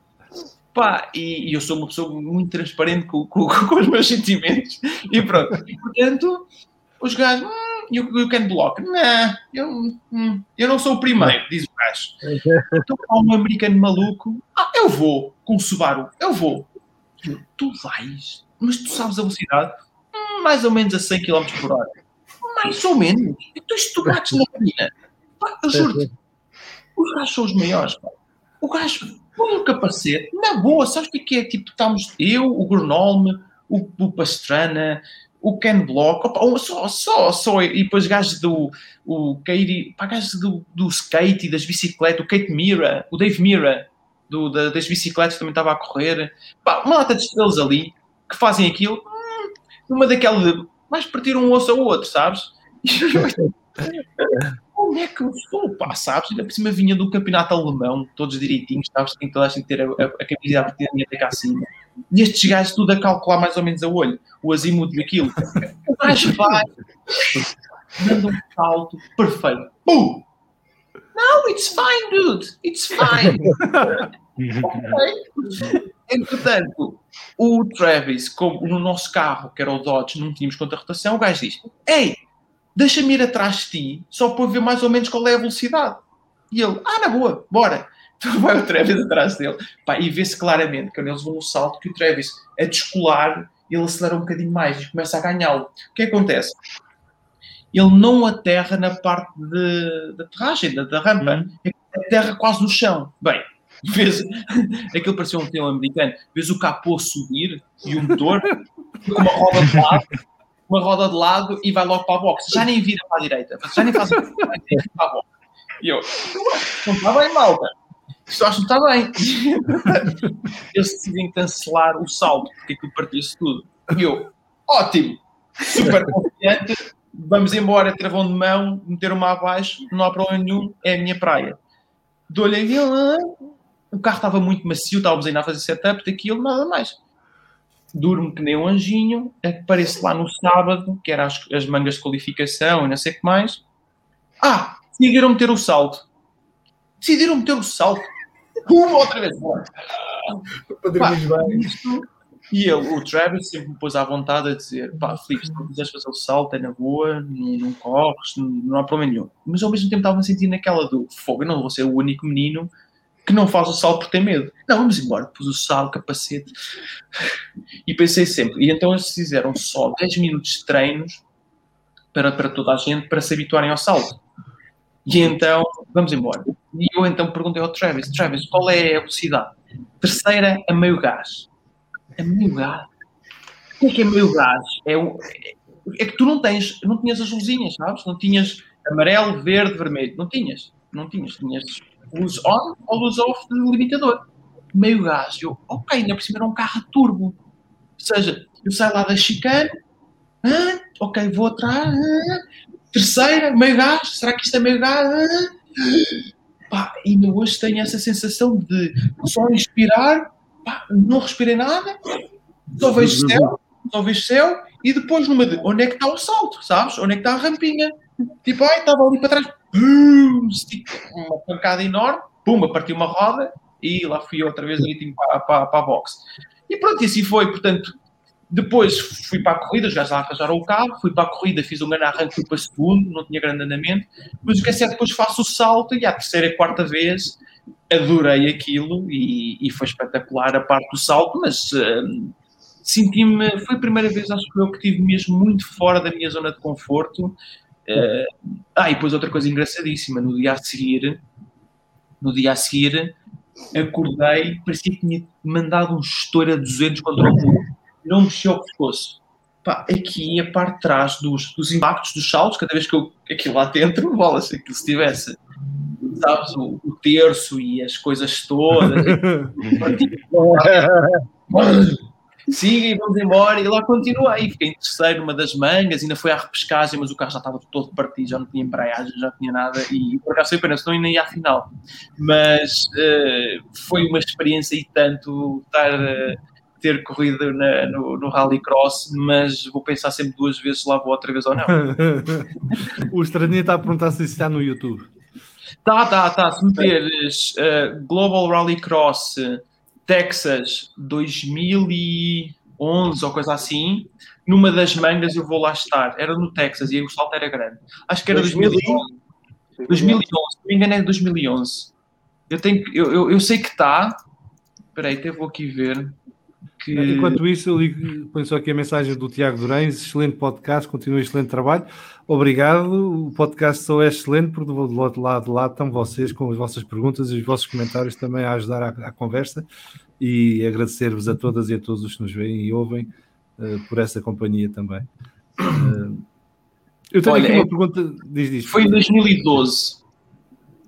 Pá, eu agora até vos partilhava as fotografias, mas tenho isto noutro computador, mas eu vou só tentar mostrar aqui um bocadinho o salto. Se dá para ver. Mas isto era eu, então isto era o Pazentana, e portanto isto foi uma loucura. Aqui estou eu no meio do salto, e pronto, isto eu vou-vos dizer que isto não era para meninos. Isto é o Bruno no meio a dizer o quão grande é que era o salto. E cá está ele. Tipo, eu acho que não estou a exagerar quando digo. Só faltavam ali os autocarros das escolas, né? Aqueles autocarros escolares. E uns pneus a arder e tal. Para dar emoção. E pronto, portanto, e está lá. E depois é engraçado que na transmissão no YouTube a jornalista está a dizer: este é Filipe Albuquerque, o português, o europeu, não sei o que mais está aqui. Ele que ontem estava terrified with the jump. Não, eu ia estar contente.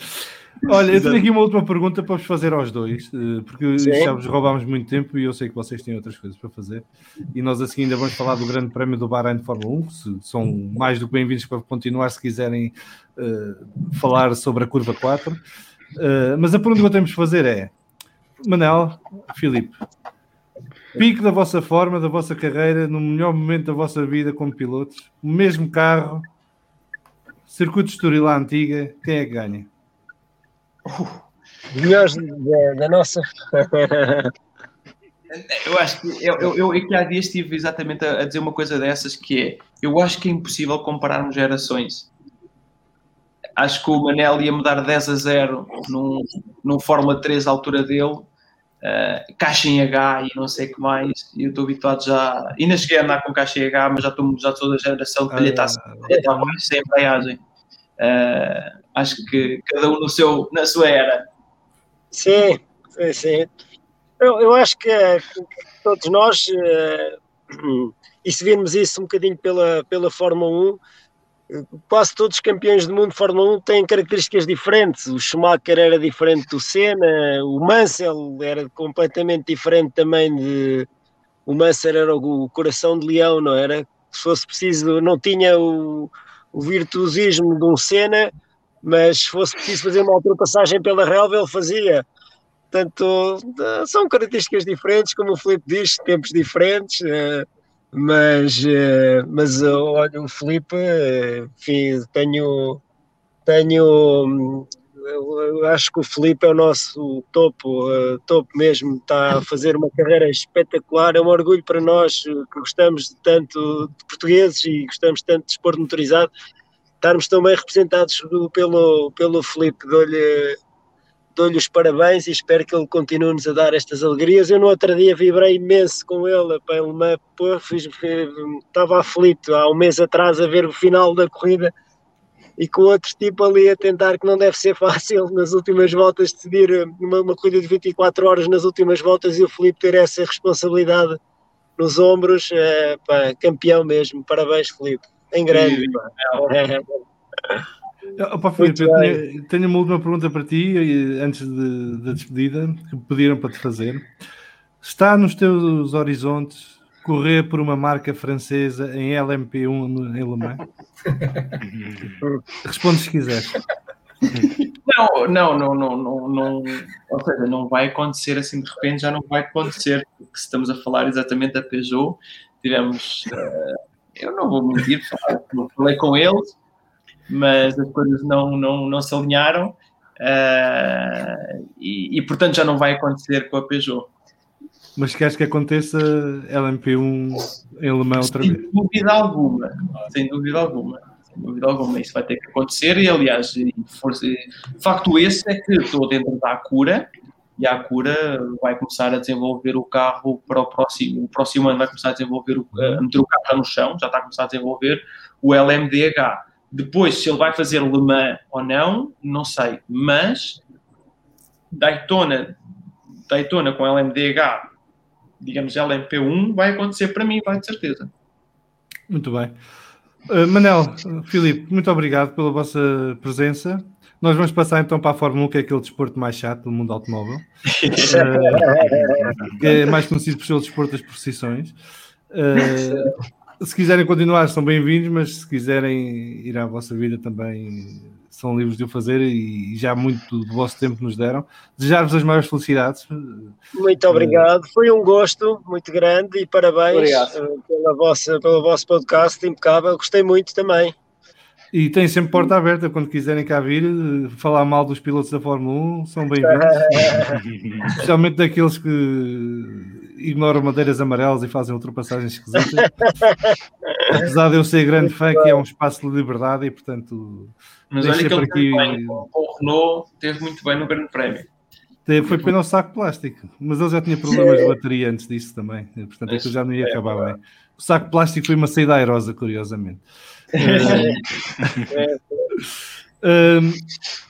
Vamos então falar um bocadinho do Grande Prémio do Bahrein, vitória de Lewis Hamilton, que bate Max Verstappen, com um final de corrida muito controverso. Já agora, aproveitando enquanto vocês aqui estão, que são pilotos, limites de pista, o que é que são limites de pista para vocês? Como asfalto? Eu estou com os Estados Unidos, portanto sou muito mais ativo do que isso, porque lá não há track limits e há relva com saltos e isso tudo, e ninguém faz track limits. Ninguém vai à relva. E isto são as seguranças que a FIA coloca. O Eduardo Freitas colocou-me a mesma questão em Le Mans, quando começaram a abrir aquelas curvas todas de Le Mans. Antigamente aquilo era uma parte citadina, hoje em dia parece uma autoestrada, porque continuam a ser as mesmas curvas, mas as escapatórias que há faz com que nenhum piloto que vá lá pela primeira vez tenha respeito por aquelas curvas como eu tinha quando eu fui lá a primeira vez. E, portanto, a Fórmula 1, as pistas todas da FIA e as seguranças todas que a FIA tem para não haver acidentes, faz com que nenhum piloto encare uma curva com respeito. E, portanto, estão sempre e constantemente à procura do último centésimo. E é claro que ir um bocadinho para além do que a pista nos permite, ou que é permitido, vamos ganhar um bocadinho de tempo. Às vezes não é intencional, às vezes uma pessoa entra naquele ritmo que o carro vai bem para ali e não queremos gastar mais pneu porque vamos ter mais desgaste. Ganhamos tempo? Ganhamos, certeza absoluta. Sim, agora, o Luís não fazia 29 vezes aquilo. Não, mas o Lewis é apanhado a fazer 29. Mas de certeza que o Verstappen também o fez. Se calhar não fez 29, se calhar fez 15 ou fez 12. Não interessa aqui, mas o que é certo é que... Só para deixar claramente, sem querer interromper, a minha perspectiva daquilo é que é uma borrada do diretor de corrida, não é dos pilotos. Se bem que eu aí, deixem-me só dizer a minha opinião também, porque acho que foi na altura da ultrapassagem, não é? E daí... enfim, ter sido penalizado por isso, porque acho que tanto o Hamilton como o Verstappen durante a prova e como os outros pilotos, quase todos usaram track limits várias vezes também, mas acho que foi pelo ato em si, na altura dele ter ultrapassado e ter na altura da ultrapassagem, ter posto as 4 rodas fora do corretor. Portanto, eu aí acho que, de facto, se fosse o contrário, também tinha acontecido. Se fosse o Hamilton a fazer ao Max Verstappen, acho que também teria sido penalizado por isso. Penalizado, não, neste caso teve que deixar ultrapassar só, não é? Sim, sim. Eu também acredito nisso. E atenção, e as regras dizem exatamente isso. Agora, aqui o que nós estamos a quantificar e o que nós estamos a debater e o que toda a gente debate é o Hamilton vai 29 vezes fora e não leva uma penalização. Pois, mas isso já é problema que se instaurou nos últimos 10 anos na Fórmula 1, nem ainda não só na Fórmula 1, em todos os campeonatos. Porque uma boa pessoa para tu convidares para o vosso podcast, e vou passar aqui a batata quente, é convidares o Eduardo Freitas. Isso vai dar um excelente... Se me arranjares o e-mail dele, convido já hoje. Arranjo-te, eu mando hoje à noite o e-mail e ele depois vai aqui falar e podem estar aqui a falar durante 1 hora. 24 horas sobre... Quer dizer, não vais falar 1 hora porque o sacana do Eduardo Freitas, ele vai-te responder com artigos e isso tudo e ele vai... Mata logo a piada. Mas o que é certo é que o Eduardo, por acaso, é um bom exemplo de... Meus caros, vocês fazem 3 vezes além do track limits, levam logo uma ripada de 5 segundos no pit stop. Logo. Na Fórmula 1, andam todos com paninhos quentes, porque é o Sr. Hamilton, não é o Sr. Verstappen, não é o Sr. assim mais. Agora, se fosse o Mazepin a fazer, ele levava logo. E é isso é que está errado. Mas atenção, ainda bem que aconteceu isto na primeira corrida, porque se calhar... mata já, não é? Exatamente, vai ser um tema a ser tratado, porque senão isto começa a ser futebol. É o pós-corrida a falar de track limits como o jogador que se atirou para o chão é falta ou não é falta. Eu não sei se a Carolina, o Pedro, o Marcelo ou o Vasco têm alguma coisa a dizer sobre isto. Eu estou mais virado para discutirmos a corrida, porque nos últimos 2 dias já toda a gente falou do track limits, mas gostava de ter só que isto é o elefante na sala, não é? Portanto, não podemos evitá-lo. Não sei se posso dizer. Podes. Eu confesso que eu até já sonhei com a curva 4. Isto tem gerado aqui uma confusão tão grande. Eu, inclusive, até perdi um tempinho na segunda-feira a estudar a situação. E a interpretação que eu tiro daqui, inclusive, isso foi uma pergunta que no pós-corrida que o Will Buxton até fez ao Leclerc, ao Norris e ao Ocon. Existiam limites. O que lhes foi dito foi que existiam, supostamente, qualificação e testes. No entanto, corrida, só não se podia era ganhar vantagem naquela curva. Ou seja, não existiam limites, mas o que aconteceu com o Verstappen, e eu acho que o Verstappen também foi um bocadinho traído pela velocidade, porque era impossível ali.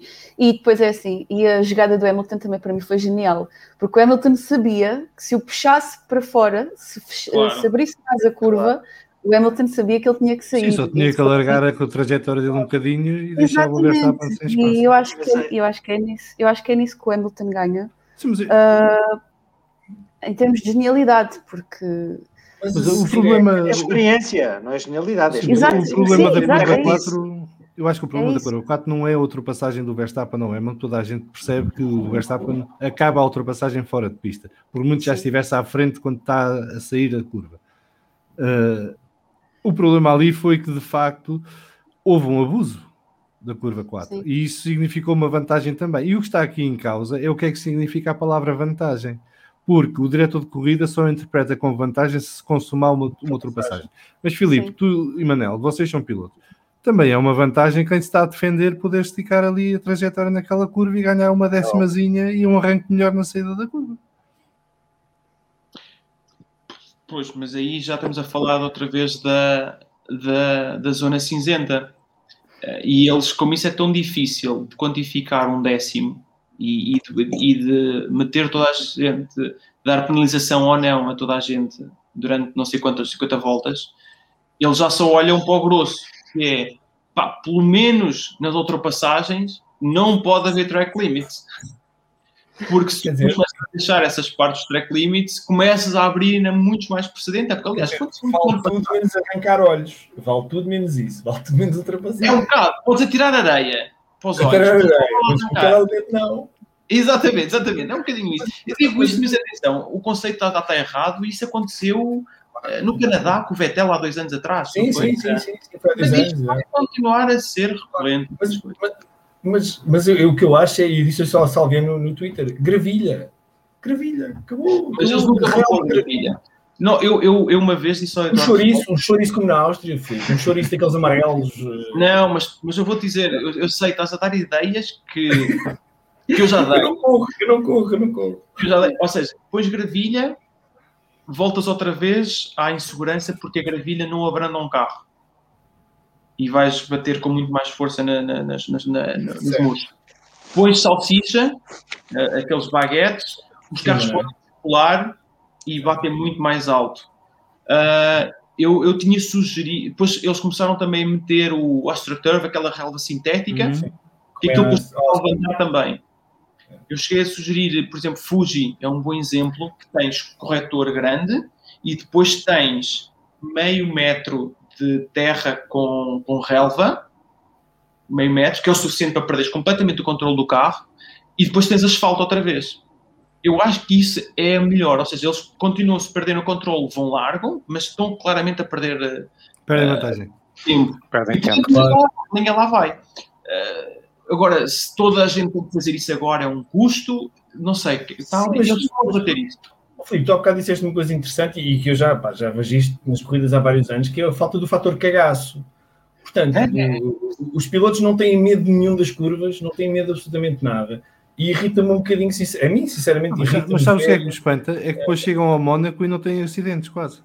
Pois, mas aí se calhar vês os da frente a darem 5 e 6 segundos, se calhar em meia corrida antes do primeiro pit stop, não é? Porque aí quem os tem... Cada uma pista normal. Claro. Cada uma pista normal. Não há medo nenhum. E atenção, e até estamos a falar de coisas ainda pior, que é os miúdos com 17 anos, com 16 anos, que saem dos karts e vão para ali. Qual é o exemplo que tu estás a dar aos miúdos, não é? Tipo, há zero medo da questão. E, portanto, a Fórmula 1 já só estamos a falar do topo, dos melhores. Mas os miúdos levam já com esse exemplo. Aliás, houve um ano em Fórmula 3, em Itália, que a Fórmula 3 cancelou a corrida, a terceira corrida, porque eles estavam-se a comportar de maneira tão inconsciente. Eu lembro-me disso. Sim. Que não houve terceira corrida. Porque os miúdos joystick, simuladores, não sei o que mais, um acidente.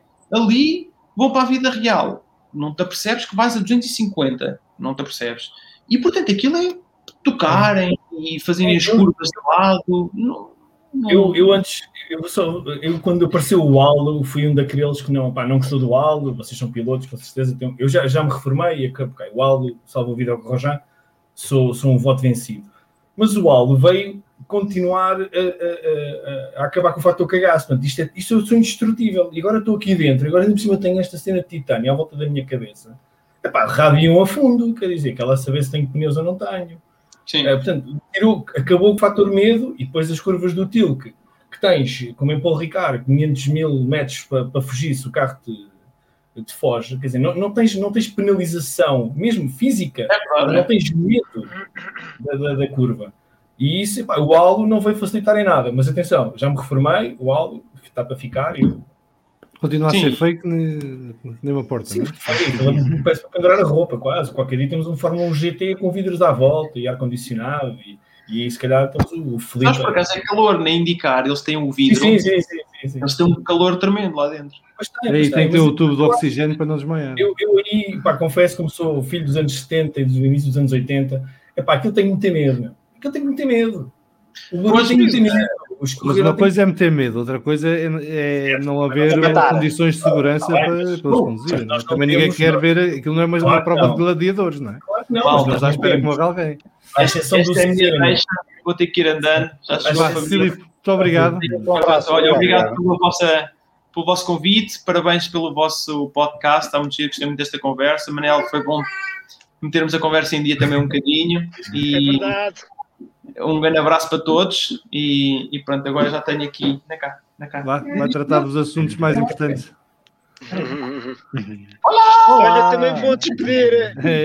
Vou entrar agora também aqui numa reunião familiar também. Vai então. Estou com o som péssimo já também. Não sei o que é que está a acontecer, mas estou a ouvir muito mal também. É a Vodafone. Vou comprar um telefone novo, Manel. Exato. Nokia. Grande abraço para todos. Foi um gosto muito grande também. Obrigado e são sempre bem-vindos quando quiserem voltar. Corra tudo bem agora. Obrigado. Diz adeus. Tchau. Pronto. Adeus. Diz adeus. Deus. Tchau. Deus, malta. Deus, Filipe. Deus. Bem, continuando aqui, o Pedro Dias diz que, como bom aluno do podcast, deixa uma citação: as regras são para os obedientes respeitar e os génios interpretar. Isto é uma citação do episódio sobre o Team Lotus. O João Carlos Costa a falar do Colin Chapman. Portanto, quem não viu o episódio, convido a ouvir ou a ver, está no YouTube e no podcast. O David Martins diz que o Max já tinha ganho posição, a saída de pista deu vantagem 0, o que aconteceu foi uma palhaçada, no mínimo decidiam no final da corrida. Quero ver até o fim da época como vai ser, a mínima saída vão ter que ceder a posição, é que isto do ponto de vista de quem se defende a ultrapassagem abre aqui uma janela de oportunidade. E o Pedro Dias, só para acabar aqui esta parte, diz que sair só é vantagem se os outros não fizerem. Como todos podiam fazê-lo, deixa de representar uma vantagem comparativa. Isto não é verdade, porque a meio da corrida o diretor de corrida mudou isto. Inclusive emitindo um aviso ao Hamilton. Ele diz que não mudou. Não mudou, mas o aviso foi feito. Não mudou. O Michael Massey sai muito mal nesta fotografia deste fim de semana. Sai. Ele diz que não mudou. Ele diz que não mudou. A situação aqui foi que a Red Bull começou a pressionar tanto e a consultar tanto sobre a curva 4 que acho que eles se fartaram daquilo e disseram tanto ao Hamilton como ao Verstappen, acabem com isso. Acabem com a curva 4. Mas isto na prática é mudar a regra. Exato, pois exatamente. Ele pode dizer que não mudou, mas a verdade é que mudou. Nós estamos a esquecer-nos de uma coisa. É que o Max perde a corrida a seguir quando cede a posição. Da forma como cede a posição. Isso não se percebe. Repara uma coisa, a retice do Hamilton em fazer escorregar o Max para fora faz-me lembrar o que ele disse que fez ao Vettel uma vez no Radion, em que desacelerou antes de começar a subida. Para quê? Para o Vettel, quando chegar lá acima, não estar coladinho à traseira dele. A retice dele já toda a gente conhece. O que a Red Bull não conseguiu fazer... Claro, mas o que a Red Bull não conseguiu fazer, e é o que o Max deve estar a pensar, é porque é que se deu a posição naquele momento. Porque é que ele podia ter esperado pela reta da meta, deixava passar, tinha DRS eu acho que foi porque o Horner lhe disse que foi ordem de direção de corrida. Sim, e ele ao ouvir isto, a reação dele foi chegar para a esquerda e deixar passar. Pois. Mas o elefante na sala, eu não acho que seja a curva 4. Eu até te digo outra coisa. Eu acho que o elefante na sala é que a grande derrotada do fim de semana é a Red Bull, duplamente, pela estratégia, mas também porque eu acho que a estratégia não é, mas já lá vamos. Mas, Soutor, não me interrompa, deixa-me terminar. Mas a segunda parte, que eu acho que o Verstappen tem muita responsabilidade também pela forma como se deixa passar pelo Hamilton, como é óbvio, depois da segunda vez, mas sobretudo também porque a seguir não conseguiu dar a volta ao assunto. E depois já veio dizer que os pneus ficaram muito degradados e que aquela conversa do costume. Eu sinceramente acho que o Verstappen é um bicho domado, porque o Verstappen, quando era muito novo, era muito impulsivo e dava tudo por tudo. O Verstappen, acho que o que fez foi... Ele ficou claramente nervoso com aquilo. E depois não se conseguiu recompor e não quis arriscar. E pensou no longo prazo. Agora, isso para Verstappen é uma grande desilusão. Eu acho que é a grande desilusão deste fim de semana é este comportamento do Verstappen. Porque não é isto que o próprio Verstappen alimentou as nossas expectativas. O Verstappen andou durante anos a apregoar que eu sou o maior do mundo, eu como-os a todos. E agora, quando teve a oportunidade, com um carro que está mais ou menos parecido com o Mercedes. Está melhor. Está melhor. Não sei se está. Isto em corrida depois... Em corrida o Red Bull foi muito mais rápido. O que é facto é que... o problema é que foi a ultrapassagem falhada e depois de ceder a posição onde se deu da maneira que em termos de estratégia, a Red Bull deu um tiro no pé. Não, a estratégia da Red Bull era correta, era a mais rápida. Está bem, mas em circunstâncias normais ele tinha ganho a corrida. João, mas deixa-me só, eu acho que não só por uma coisa, é que o Bottas, se não perde aquele tempo... Mas é que isto está aprovado. No Race Watch, vais lá ver, e tiras o momento em que ele trava para deixar passar o Hamilton, e ele ganha a corrida. É que é o Race Watch, peço desculpa. João. É um sistema de software que faz a monitorização dos tempos de volta dos carros e da posição dos carros em pista. Mas isso é público ou é só para... Mas o Nuno Pinto falou disso no podcast. Ainda não vi o podcast. Deixa-me só voltar um bocadinho atrás. Eu ouvi isto e não sei se isto é verdade, porque eu não tenho tido muito tempo depois da corrida. Se o Bottas não tem perdido aqueles 10 segundos na box, mais uma vez a Mercedes no seu melhor no Bahrein, ele, quando saía, na segunda paragem, saía à frente do Max. Saindo à frente do Max, ultrapassar o Mercedes é uma coisa, ultrapassar dois é outra. Desculpa, mas o Mercedes do Bottas não é o Mercedes do Hamilton. Claro, o Estradinha que me desculpe, mas... O Estradinha está aqui e diz que... já ficámos a saber. Mas repara, quando... Só não entendi porque que não consegue voltar a ultrapassar novamente. Continua.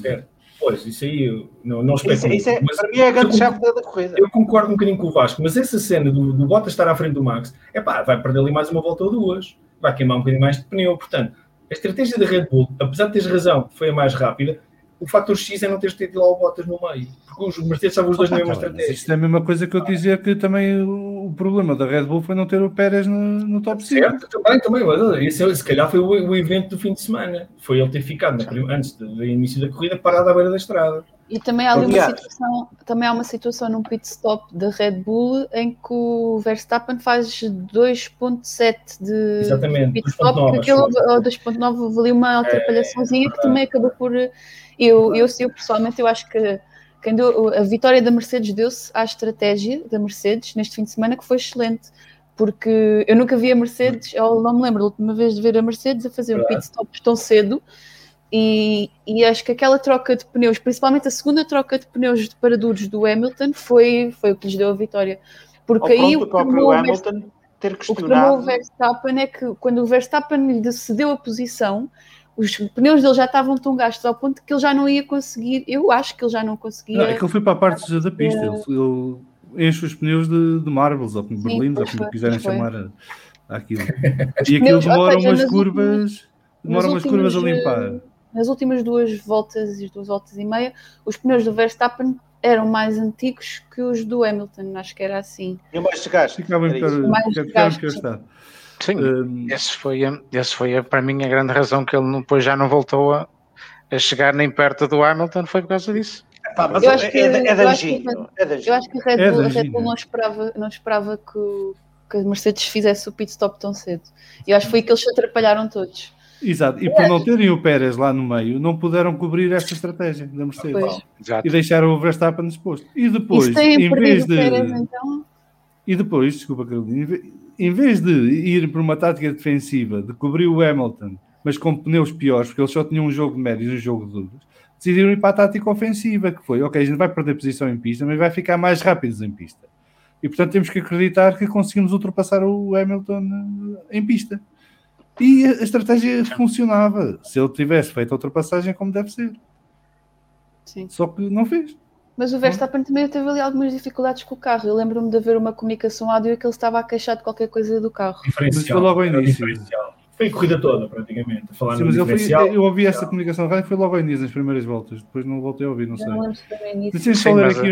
Deixem-me só ler aqui uns comentários do chat e já vais, Marcelo, já dizes tu também. Portanto, eu tinha lido os do Pedro, depois... O João Freire, com quem eu tive uma troca no Twitter, disse que já tinha conversado connosco no Twitter sobre isto. A Red Bull chorou e depois, quando quis fazer o mesmo, já não podia. Ainda pôde um bocadinho, mas logo a seguir mataram a coisa. Isto do ir largo na curva 4. Depois, o mesmo João Freire, já li também, já pus aqui. Ele arrebentou, foi com a bateria, depois já não tinha carga suficiente para voltar a atacar. Também ajudou, ele durante uma volta teve que andar a carregar a bateria, porque ele tinha agasto na ultrapassagem que teve de devolver a posição. O Pedro Dias diz que concorda com o Vasco e o Verstappen não perdeu por ceder na reta, mas falhou 2 vezes a curva 13. Temos aqui teorias diferentes em competição. E depois o Lucas Tavares diz que exatamente não estar o Pérez estraga tudo. Marcelo, ias a dizer? Sim, foi isso. Depois também ele acho que na conferência pós-corrida também falou disso, que que ele tinha falado no início, mas que tinha continuado com esse problema a corrida toda. Muito bem, mas Lewis Hamilton faz uma grande corrida, temos que ser sinceros sobre isto. A gestão que ele faz dos pneus é muito boa.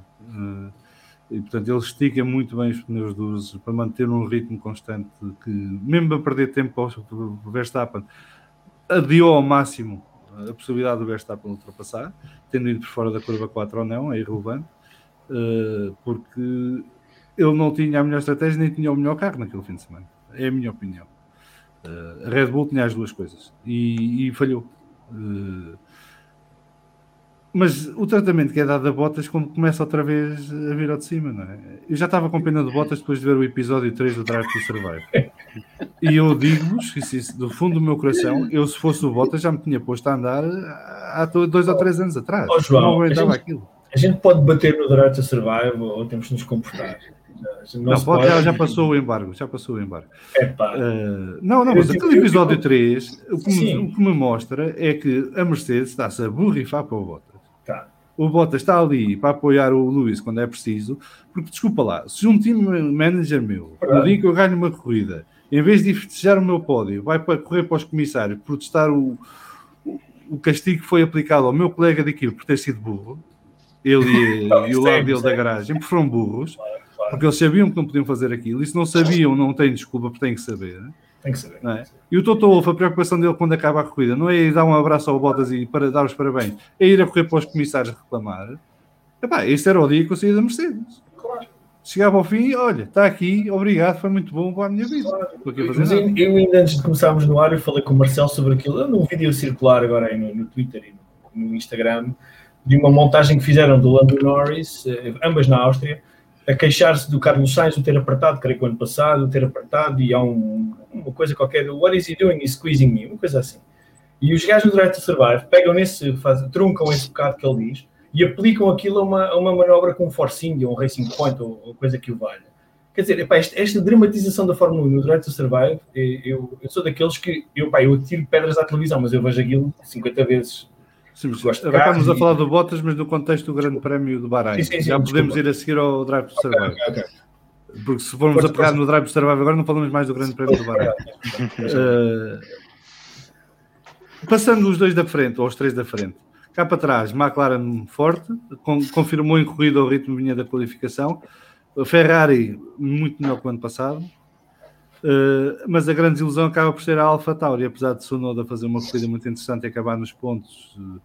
Gasly, com aquele toque em Ricciardo, dá cabo da sua corrida, quando provavelmente tinha carro para ficar em 4º lugar. E deu cabo da corrida do Ricardo. Pois isso ficamos a saber depois. Pois. Essa aí foi uma facada no meu coração, porque eu esperava bastante ver ali uma corrida ao nível do Ricardo. Eu vou só mandar aqui uma mensagem ao Gasly para se pôr a pau. O Grande Prémio da Emília-Romanha vai correr mal porque a Carolina vai tratar do assunto. O Gasly é um piloto que tanto é capaz do melhor, e não vou dizer que o melhor foi a vitória no passado em Monza, porque aquilo foi circunstancial, mas outros casos existem em que faz performances muito boas, como faz aquele erro. Aquilo é um erro infantil. Aquilo é um erro. Aquilo estava muita confusão e os carros estavam a fugir muito. Mesmo assim, Salviano, há uma coisa que eu não consigo perceber, e é por isso que eu acho que isto é um bocadinho azedice. Nós não vimos o Vettel, o Hamilton. O Vettel não é exemplo. Está bem. Pronto, mas não vimos os pilotos da frente a ter este tipo de problemas. Há um tipo de pilotos, os Grosjeans e esse tipo de coisas. E eu não sei se o Gasly não caminha a largos passos para... Eu não sei se espero que não, ou se calhar é bom que ele... Eu gosto do Gasly, pessoalmente, gosto muito do Gasly. Reconheço o que estás a dizer, tens razão. Mas se tornasse um Grosjean, por favor, não. O Grosjean já foi uma desilusão. Está bem, mas o Gasly ainda vai muito a tempo de sim, a carreira dele. Agora, eu não estou a ver até mesmo os mais novos, o Lando Norris e o Sainz. O Lando fez um corridaço. O Lando Norris fez um corridaço. Não pôs uma roda fora do sítio. Impressionante. Sim, foi muito bom. E o próprio Ricardo também não pôs. Sim, mas o Ricardo era mais lento e ficamos a saber agora porque Eu até te digo uma coisa, acho que dos estreantes que mudaram de equipa, o Ricciardo foi uma surpresa o quanto bem se adaptou à McLaren. O Sainz também é igual na Ferrari. Mas o Sainz na corrida perdeu um bocadinho. Eu acho que o Sainz... Sainz... aquela desvantagem da Ferrari. Houve ali... Sim, eu acho que houve ali uma altura... O Sainz teve um azar, levou com o Alonso a passá-lo na primeira volta e o Alonso era o mais lento daquele grupo e ficou ali preso atrás e queria que cavou fosse e depois para recuperar já teve problemas. Mas o Sainz fez uma grande ultrapassagem ali no Vettel e no Alonso. Sim, não, esse momento foi um dos momentos da corrida, não é? Em que o Alonso primeiro passa o Vettel e o Sainz aproveita a boleia, o Alonso sai mal da curva 2, o Sainz e o Vettel com o DRS comem o Alonso na curva 4. Mas diga uma coisa, vocês... Ao verem a corrida do Alonso, vocês não ficaram com a ideia de que aquele carro está um verdadeiro chasso outra vez? Não. Sim. Não achas que não? Não acho, porque o carro em reta continua a ser o mais rápido. Está bem, mas sem curva não. Agora eu acho que o carro não está pronto. Não está, mas isso já sabia. Não, já se sabia antes. Aquele carro não é o carro que deveria ser, porque eles só agora em Imola e talvez em Portimão é que vão ter o carro completo. E por isso é que eles também passaram a sexta-feira mais a fazer voltas de teste do que propriamente a fazer voltas de preparação do Grande Prémio de qualificação. Sim, mas eu acho que mais preocupante do que o Alonso não ter terminado a corrida é a classificação do Ocon. Sim, mas o Ocon teve o azar da bandeira amarela na qualificação. Sim. Se não tinha passado o Q2, provavelmente com aquela ainda apanhava a boleia em Q3. E depois, na corrida... Mas eu nunca senti que o Ocon tivesse naquela posição de ok, isto agora vai encarrilar e eu vou ganhar aqui 2 ou 3 lugares. Eu não sei se... Não, ele estava a recuperar. Quando passa pelo Vettel já estava encostado aos Alfa Romeo e muito provavelmente ainda conseguiria ir aos pontos. Diz Carolina. Eu sinto que o Ocon está ali com uma certa pressão. Ele sente ali uma certa pressão porque está em fim de contrato e depois tem ali o Alonso ao lado e eu acho que ele não está confortável... na equipa. É bom que resolve isso depressa. Pois, porque eu tenho notado que ele está desconfortável, até as aparições que ele tem feito, noto que ele está ali um bocado desconfortável, não parece ser o mesmo da época passada, não sei se é impressão. Não sei, ele hoje esteve a testar com os pneus de 18 polegadas da Pirelli e estava todo contente. O Alonso. Eu acho que o carro o Alpine é um bom carro, eu continuo a achar isto. Eu acho que é um carro, mas é um carro que, ao contrário de outros do grupo do meio, é um carro que se calhar está mais pensado já para testar coisas para 2022 que propriamente para correr em 2021. E por isso é que o carro tem um comportamento muito diferente dos outros, apesar de estar lá. Ele está a 1 ou 2 décimas dos outros, não está muito mais longe. Eu espero que tenhas razão, porque gostava muito do Alonso que fizesse uma boa época. Ok, mas é preciso não nos esquecermos que em novembro, tanto o Alonso como na altura Renault, através do Cyril, avisaram que 2021 não ia contar para eles. Eu sei que não, mas uma coisa é aquilo que se diz em novembro e outra coisa é, apesar do foco estar todo em 2022, eles este ano querem fazer o melhor que conseguirem, não é? Claro. Agora, independentemente disso, eu gostei muito de ver, acho que fiquei a sério mesmo muito contente, apesar de se notar que o Alpine não era um carro rápido, o Alonso fez uma corrida, apesar de tudo, bastante boa. E a qualificação foi soberba? Não, e quer dizer, e foi ótimo, nós falámos disso no sábado de manhã, quando fizemos o lounge, sim, à tarde. Quando fizemos o lounge, quer dizer, parece que o homem não teve 2 anos fora. Parece que o último grande prémio foi o da Abu Dhabi em dezembro. E eu acho que isso é extraordinário. Portanto, acho que e não se fala disso, mas ele bateu mais um recorde, que é a 27ª corrida consecutiva que bate o companheiro de equipa em qualificação. Pois é verdade. E já tinha 26, passou a 27. Eu fui um dos que disse que não me espantava que o Ocon, nos primeiros grandes prémios, batesse o Alonso. Já se percebeu que não. Eu acho que acredito que o Ocon ande próximo do Alonso. Mas em condições normais o Ocon vai ter que soar as tupinhas para passar à frente. Vasco, apesar de ter um chato o carro. Quando o Nuno Pinto esteve no podcast e foi a primeira vez que eu participei, escrevi no papel que até tenho aqui fixado, que é Ocon na Mercedes em 2022. Portanto, ele... Não, se corresse bem a temporada. Se corresse bem, era aí que eu queria chegar.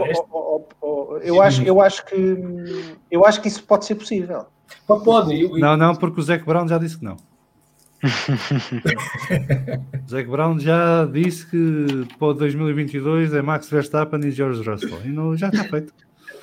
Considerações do Sr. Zac Brown não são... Mas não ele são sabe muito... disso porque ele quando vende os autocolantes aquilo há ali umas trocas de informação. Então... acredito que sim. Não deixaria de ser uma dupla interessante na Mercedes. Sem dúvida que sim, mas eu acho é que nós vamos todos chegar ao final deste ano e vamos, se calhar, ter o Hamilton mais um aninho. Vamos ver. Eu acho que, para mim, o Hamilton é o grande favorito para ganhar o campeonato. Acho que vai ter a luta do Max. O Max, mas isto é bom para o Max, porque o Max nunca, na verdade, vamos lá ver, nós estamos a dizer que ele é engine, mas o Max nunca verdadeiramente lutou pelo campeonato. Não. Nunca teve essa pressão, nem nunca teve o melhor carro nas mãos. Portanto, agora é que se vai ver a fibra do Max, não é? Eu sou um fã, confesso, do Lewis Hamilton, não é segredo para ninguém, sou um fã, confesso. Pedro, muito obrigado, foi bom ter-te aqui. Vai-me conseguir expulsar finalmente. O Pedro Dias já vai mandar mensagem escrita também. Mas tenho que dizer que, sinceramente, gostava de. E se o Max for campeão, que seja campeão. Isto não é um jogo. A Fórmula 1 para mim não é futebol. Mas gostava de ver o Max finalmente demonstrar todo o potencial que tem. Porque o Max é claramente material de campeão do mundo. Não há a mínima dúvida sobre isso. Assim ele tenha a sorte e o engenho que não teve este fim de semana. Eu aí estou de acordo com o Vasco. Quando eu começar a concordar muito com o Vasco, bom, há qualquer coisa que não está bem. Mas eu acho que o Max continua a ser o favorito, porque nós não sabemos o comportamento do Red Bull nas próximas provas. Emília-Romanha, se calhar vai ser uma procissão como o ano passado. Vamos ver no Estoril. Vamos ver em Portimão. Eu sou fã do Estoril incondicional e não obrigo. Mas olha, eu vou dizer uma coisa que eu ouvi num outro podcast, um podcast espanhol, e que na altura me deixou um bocadinho pensativo, porque pode ser verdade. A sensação que dá é que a Red Bull já pôs a carne toda no assador e a Mercedes não. E se a carne toda no assador da Red Bull só dá isto, neste momento é o melhor carro, mas é uma vantagem curta. Se a Mercedes chega ao ponto em que mete a carne toda no assador e consegue meter a carne toda no assador, acabou. É verdade, mas olha, Pedro, só aqui uma à parte em relação ainda ao Hamilton. Eu gostei muito de ver o Hamilton voltar àquilo que saber que continua igual, as Hamiltonices mudaram as regras porque é para me castigar, para nos tramar, é uma perseguição, eu sou um coitadinho. Mas eu cada vez que alguém vem com essa conversa do o Hamilton é uma vítima do sistema, eu só digo uma coisa, Nürburgring 2007. Okay? É verdade. E quem não se lembra que vai ver o que é que se passou e depois venha cá dizer que ele é uma vítima da FIA e dos comissários. Claro que não é, isso é teatro. Agora chorar, todos choram. Só uma situação ali, só voltar um bocadinho atrás. Eu acho que o problema do Max Verstappen e passa pelo Red Bull é que o Max não luta para ser campeão porque o foco da Red Bull é bater a Mercedes nas corridas. Eles não querem, eu acho que eles dizem que querem lutar pelo campeonato, mas eles estão mais preocupados no que a Mercedes faz e como é que podem bater a Mercedes do que se focarem no campeonato. E eu acho que enquanto assim for, as estratégias deles vão sair sempre todas trocadas porque a Mercedes leva muito mais avanço que eles nesse sentido. O Toto Wolff está ali a gozar com a cara do Christian Horner e a rir-se dele enquanto ele está ali focado no Toto Wolff. Esses dois são um bom par, estão feitos um para o outro. Eu acho que era metê-los os dois no quarto escuro e deixá-los estar. Eu vi uma coisa muito engraçada agora no domingo, depois da corrida, houve uma página daquelas de memes da Fórmula 1 que pôs uma fotografia em que eles estavam os dois sentados a dar uma entrevista, um ao lado do outro.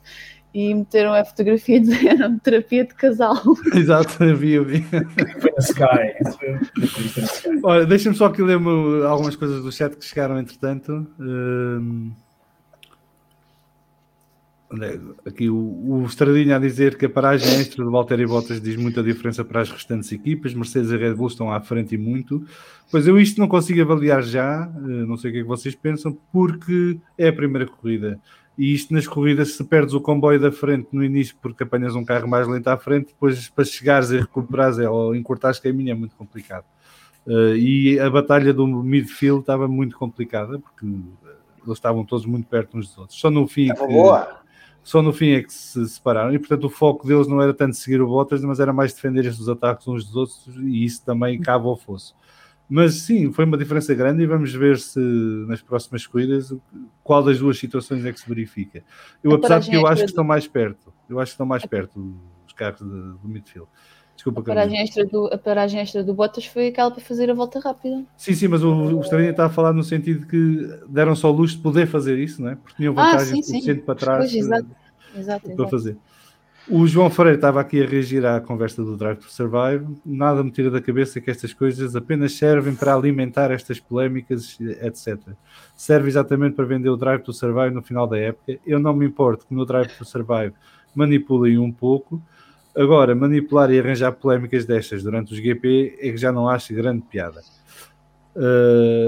É verdade, depois já podemos falar mais um bocadinho disto a seguir se voltarmos a falar do Drive to Survive hoje, se não fica no próximo episódio, porque devemos falar do Drive to Survive quando já ninguém fala do Drive to Survive, que assim tem piada também. Depois, o Estradinha volta à cara e diz: "Ei, acabou com um chasse", referir-se ao comentário do Vasco sobre o Alpine. O Pedro Dias mostra o seu lado mais Hamilton. Alonso faz de longe a melhor qualificação dos rookies, aproveitando bem os testes de fim da época, é verdade. É verdade. Dos pseudo-rookies, digamos assim. Young drivers. É rookie do ano. O Cabinho de Estradinha, Valtteri campeão 2021, não é nada, o rookie do ano é o Tsunoda, já ninguém lhe tira esse título. E deu boas cartas de si próprio este fim de semana. Sim. Gostei muito dele. Já lá vamos. Só acabar aqui o último comentário do João Freire, que para mim o problema do Max é que brevemente deixa de poder ser o mais jovem campeão do mundo e a Red Bull perde esse sell point. Eu pensava que já não podia ser. Estou errado. Ainda pode ser, se for esse ano. Tinha ideia que o Vettel já tinha sido campeão mais cedo. O Vettel não foi com 21? Não. Eu li alguns que ele ainda pode. Mas eu acho que o Max tem 23, não é? Sim, eu acho que o interesse da Red Bull do Max Vamos aqui ao repositório da verdade do mundo, chamado Google. Wikipedia. F1 World Champion. Youngest F1 World Champion, deixa cá ver. A Red Bull para mim há de ser ganhou sempre o Alonso, claro, não há dúvida. A Red Bull ganhou o encanto pelo Max quando ele ganha aquela corrida no Brasil com 17 anos. E eles viram ali um potencial para quebrar recordes de idades e... Sebastian Vettel é o campeão do mundo mais jovem com 23 anos e 134 dias de idade. Portanto, o Max quantos anos é que terá agora? 23 anos. Acho que tem 23, mas espera aí. Tem 23. E quantos dias? Epá, eu essas contas 30 de setembro. 30 de setembro é o aniversário dele. Faz com 24. Então já não pode. Não. Só se for campeão antes de... tinha que ser campeão em julho. Já não pode. Ele já não vai poder ser campeão em julho. Já tinha que ter. Eu continuo a achar que a Red Bull este ano continua a ser a favorita para mim e vai dar que fazer. Espero que dê que fazer, sinceramente. Neste momento vai à frente e, portanto, quando é que vai à frente ele mia 2 vezes e vamos ver agora em Imola como é que corre. Até porque eu acho que Imola vai ser uma pista mais favorável para o Red Bull do que para o Mercedes. O Mercedes, aquela traseira não me convence. E eu acho que eles ainda têm que se habituar a conduzir aquilo assim. Não acho que aquilo vai ter grande solução. Mas vamos ver. Mas, por exemplo, uma coisa que eu acho piada é que a Racing Point, o ano passado, copiou a Mercedes e ganhou uma vantagem enorme. Este ano copiou a Mercedes à Aston Martin e está lá para trás. Portanto, o karma tarda, mas chega. Continuando a nossa viagem, Ferrari, aquilo, o motor parece que recuperou os cavalos e está cá à frente. A dúvida é se recuperou os cavalos que lhe tiraram no ano passado ou se são os cavalos novos que eles conseguiram encontrar de outra maneira. Acho que foi mais isso. Esperemos que seja a segunda, não é? Se for voltar ao que estava em 2019, a coisa vai complicar. Mas a verdade é que o carro está bom, parece sólido e pode permitir à Ferrari estar na luta pelo tal terceiro lugar do campeonato. Eu acho que sim, e acho que sobretudo a Ferrari acaba por ter uma dupla de pilotos bastante mais consistente, como se provou pelos resultados que fizeram, não é? Eu acho que sentiu-se um bocadinho o facto de ser o primeiro Grande Prémio para o Carlos Sainz. Acho que ali, sobretudo no Q3, o Leclerc deve ter dito: estás armado em esperto, mas eu agora vou pôr o pé no acelerador. E acho que pôs mesmo, quer dizer, a performance do Leclerc no Q3 e depois na corrida é muito esclarecedora. Mas claramente temos um Ferrari claramente forte e parece ser um carro equilibrado, que é um bom ponto de partida. E por isso eu estou muito otimista, porque acho que o Carlos Sainz vai fazer uma grande época. É só isso. Sim, mas ele tem uma declaração que foi um bocadinho, não foi polémica, mas os mídias ingleses, sabes como é que é? Pegam em tudo. foi ele ter dito que na primeira volta took it easy, portanto teve calma na primeira volta, não vou tocar em ninguém, não vou deixar cair a bola na primeira volta. E eles pegaram naquilo e diziam, não, estamos um piloto de Fórmula 1, um piloto da Ferrari, não pode ter calma. O Sainz?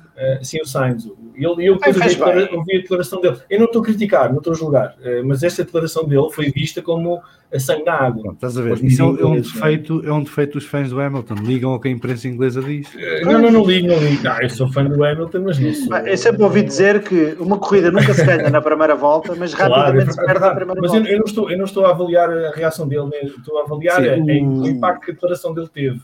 O João Freire trouxe aqui à baila a verdadeira declaração que... O Binotto já disse que finalmente já podem contar com 2 pontos. Essa dói. Olha, o Binotto acabou de descer na minha consideração. A mim não desce porque ele não estava assim tão alto. Agora, o que é um facto é que ele dá a dizer a verdade. Okay? É verdade. É daquelas coisas que não se deve dizer, mas é verdade. É verdade. E isso é que dói ainda mais. Não é? Porque... Eu não concordo. Eu não sou fã do Vettel, mas eu acho que lhe fizeram a cama. Eu também acho que fizeram a cama, mas é verdade. Aquilo azedou desde o Grande Prémio da Alemanha 2018. Sim, verdade. E a partir daí, eu acho que estava ali. É como aqueles casais, não é? Que pronto, estão a adiar a decisão, mas a coisa já dorme um no sofá e outro na cama e não sei o quê. Pronto, ele já estava mais ou menos assim, e depois a separação ainda é feita como foi feita, não é? Com a Ferrari ia-me fazer no telefonema, ia pedir para guardar aquilo em segredo, e ele o que faz logo a seguir é pôr cá para fora, olha, acabei de ser despedido, ou não me vou renovar o contrato. Acho que o Binotto foi latino, o Vettel foi diplomata, porque quando lhe perguntaram qual era a diferença entre o motor Ferrari e o motor Mercedes, agora que tinha experimentado os dois, ele disse que não era de bom tom estar a comentar o motor da equipa anterior onde tinha estado. É um senhor. São posturas. É verdade.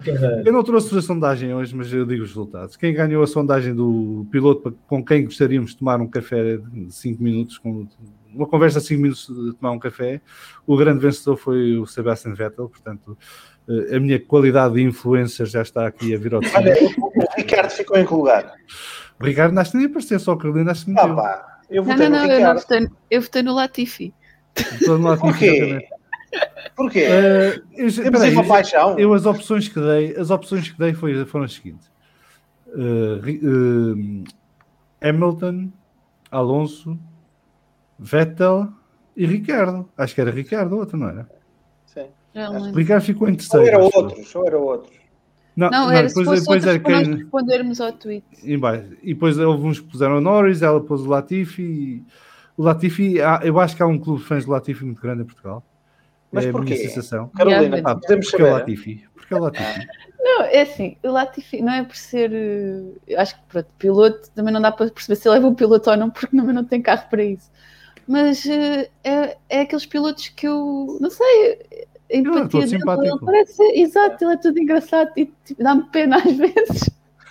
O Latifi, não sei, mas eu gosto dele e gosto muito de ver as coisas que ele faz tipo, no Instagram e isso, estou sempre a segui-lo e acho piada, simpatiza com ele, acho que é um piloto que merecia mais destaque, quase que nem o vê, parece que às vezes nem está ali. Mas eu acho que isso é de propósito.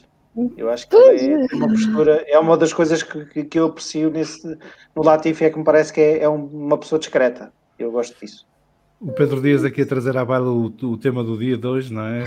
O Verstappen vai melhorar porque vai anunciar as dicas do futuro sogro. E se já ouvir o futuro sogro, é que é bem capaz de ser tricampeão do mundo, porque o futuro sogro chegou lá. Mas o Nelson Piquet veio hoje derreter o Hamilton. Mas eu vi um vídeo muito engraçado hoje do Nelson Piquet. Mas o Piquet, para quem não conhece o Piquet ou nunca ouviu o Piquet, isto é tudo muito surpreendente, mas para quem já conheceu o Piquet e sabe como é que é o Piquet, isto é mais do mesmo, é mais arroz. Aliás, é fraquinho para os níveis do Piquet. Eu acho que é fraquinho. Até não é nada assim de explosivo. Eu acho que deviam dar um Piquet um telefone desbloqueado com o Instagram logo ali para ele clicar. Acho que era o que ele devia fazer. Então vocês não viram o que ele fez lá na emissão do Brasil? O Globo Lixo? Ao vivo na banda, o Globo Lixo. Em direto o que é que ele fez? Eles estão, este ano no Brasil. O Globo em direto? A Globo perdeu os direitos da Fórmula 1 para a Band. E em direto na Band, na transmissão pós-corrida, o Piquet virou-se, ainda bem que passaram para aqui e deixaram da Globo lixo, uma coisa. Deixaram a Globo lixo para trás. O que é giro no meio disto tudo é que o Piquet é carioca, a Globo é carioca, a Band é paulista. E o Piquet mete no lixo a televisão da terra dele e elogia a Band. O Piquet tem uma relação amor-ódio com os média. Acho que é mais ódio do que amor. Porque ele, desde a altura em que andava na Fórmula 1, que ficou com a mágoa dos meios de comunicação social brasileiros darem muito mais importância a Fittipaldi e a Senna do que a ele. E, na verdade, ele fez tanto como aos outros dois, se não até melhor em algumas coisas. E já disse isso no podcast que fizemos sobre o Piquet, que ele sofre um bocadinho do síndrome de filho do meio, não é? E ele...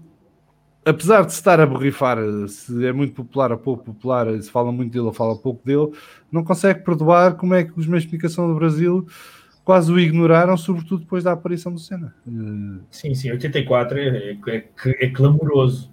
É clamoroso. E um tipo que foi tricampeão do mundo quando o Senna ainda estava a ganhar a primeira corrida, quase, não foi bem assim, porque o Senna ganhou a primeira corrida. Mas o Piquet é tricampeão do mundo e ainda o Senna não tinha ganho um campeonato e quase não falavam dele, só falavam de Senna. Pronto, a partir daí também se virou um bocadinho aos médios. Mas o que ele diz de Hamilton não é nada que nós já não tínhamos dito aqui de outra maneira. O que é que ele diz exatamente? Eu não tenho... Ele diz que o Hamilton... Ele diz que o Max Verstappen na Mercedes derretia o Hamilton, mais ou menos. Mas o que ele baseia-se para dizer isto no facto de que Hamilton nunca teve um companheiro de equipa à altura para lhe fazer frente quando tem o melhor carro de longe. Teve então o Rosberg. Sim. Mas ele diz que o Rosberg ainda é pior que o Bottas. Eu concordo quase com o Piquet, atenção. Eu nunca achei o Rosberg... O Rosberg tinha uma coisa, o Rosberg era um muro de trabalho. Exatamente. E não só, e estava na Mercedes há mais tempo e com aquela cena toda espicaçada. E apanhou uma coisa que o Bottas nunca apanhou, é que o Hamilton deu-lhe 5 de avanço. Tal e qual. É que o Hamilton teve companheiros de equipa que o bateram, teve o Jenson Button, que nos 3 anos da McLaren ganhou-lhe todos os anos, e o companheiro de equipa mais forte do Hamilton foi o Alonso, que acabaram empatados no final da época. Agora, eu continuo a achar que entre dizer-se, derrete o Hamilton. Eu tenho um sonho que vos vou revelar, que eu gostava que o Alonso e o Hamilton acabassem a carreira juntos na Williams. Não é a mesma coisa, não era a mesma coisa. Não, a carreira juntos na Williams, deixa-los estar lá, os dois na Williams, pior carro do pelotão. Eu garanto-vos que ninguém queria saber quem ganhava a corrida. Não, eu acho que o pior carro do pelotão este ano é para a Haas. A Haas. Sim, mas a Haas não dá para isto, tem mais piada sobre o Williams. Eu vou pensar na tua ideia, Sálvia. Eu vou pensar na tua ideia e escrever um guião para essa época. Um Drive to Survive Made in Full. Drive to Survive Class of 2018. Vamos continuar. AlphaTauri, bom carro. Gasly já conhecíamos e vamos ver o que é que ele faz este ano com um carro que nesta altura está ali em 3º, 4º lugar em termos de performance. Mas Tsunoda confirma aquilo que alguns de nós já suspeitávamos, que é um piloto extremamente rápido na qualificação. Ele só não vai à Q3 porque a Toro Rosso, ou a AlphaTauri, apostou erradamente nos pneus médios, estava com confiança a mais, porque ele com os pneus macios passava tranquilamente ao Q3. Mas aquela volta na Q1 já é um bom cartão de visita do que aí vem. E depois na corrida consegue, apesar de tudo, recuperar e acabar nos pontos com uma ponta final muito forte. Sinal de que não só ele já está a ambientar-se ao carro, mas que o carro de facto também entrega o que o piloto exige dele. E portanto está ali uma boa combinação piloto-carro. Como é que vocês viram este primeiro grande prémio de Tsunoda? É uma estreia de sonho, digo eu, porque ele, apesar de ter começado bem ali na qualificação, depois acho que a Toro Rosso claramente, a AlphaTauri, claramente errou ao não ter calçado os pneus softs para a segunda tentativa na Q2. Foi um erro, claramente. E eu acho que teria sido importante para ele ir à Q3, porque era mais tempo que rodava. Ele na partida, na corrida, depois teve ali um início um bocadinho tímido, mas depois encontrou-se e acho que fez uma corrida muito boa. Acho que é um piloto que eu hoje vi escrito num sítio qualquer, ou ontem, que ele se arriscava, se calhar, a poder ser o primeiro campeão do mundo japonês. Eu acho que isso pode... Eu acho que... Ainda é cedo. Ainda é cedo para se pode dizer isso, mas é capaz, é sem dúvida um piloto japonês para ganhar um grande prémio. Isso sem dúvida nenhuma. Eu estou fã do Tsunoda. Eu acho que ele é o primeiro piloto japonês a ser verdadeiramente formado para a Fórmula 1. Portanto, eu isso não sei dizer. Eu parece-me, porque desde o saudoso Satoru Nakajima, que estava lá por causa da Honda, nos anos 80, o que tem passado, fora o Takuma Sato, que vai depois ganhar as 500 milhas de Indianápolis, não tens ninguém a seguir. Não tens ninguém. Muito Kobayashi. Então, estamos a brincar. Claro. Kobayashi. Então, Kobayashi é o maior. Eu sou fã do Takuma Sato, sou mesmo fã dele, sempre fui, gosto muito dele. Mas o Tsunoda parece-me claramente um grande piloto, um grande talento está ali. E ao João, tu deves ter gostado das declarações dele em relação ao eu não sei se é Deus, se é Jesus. Este é Jesus, não é? Que eu estou a falar agora. O Jesus Alonso.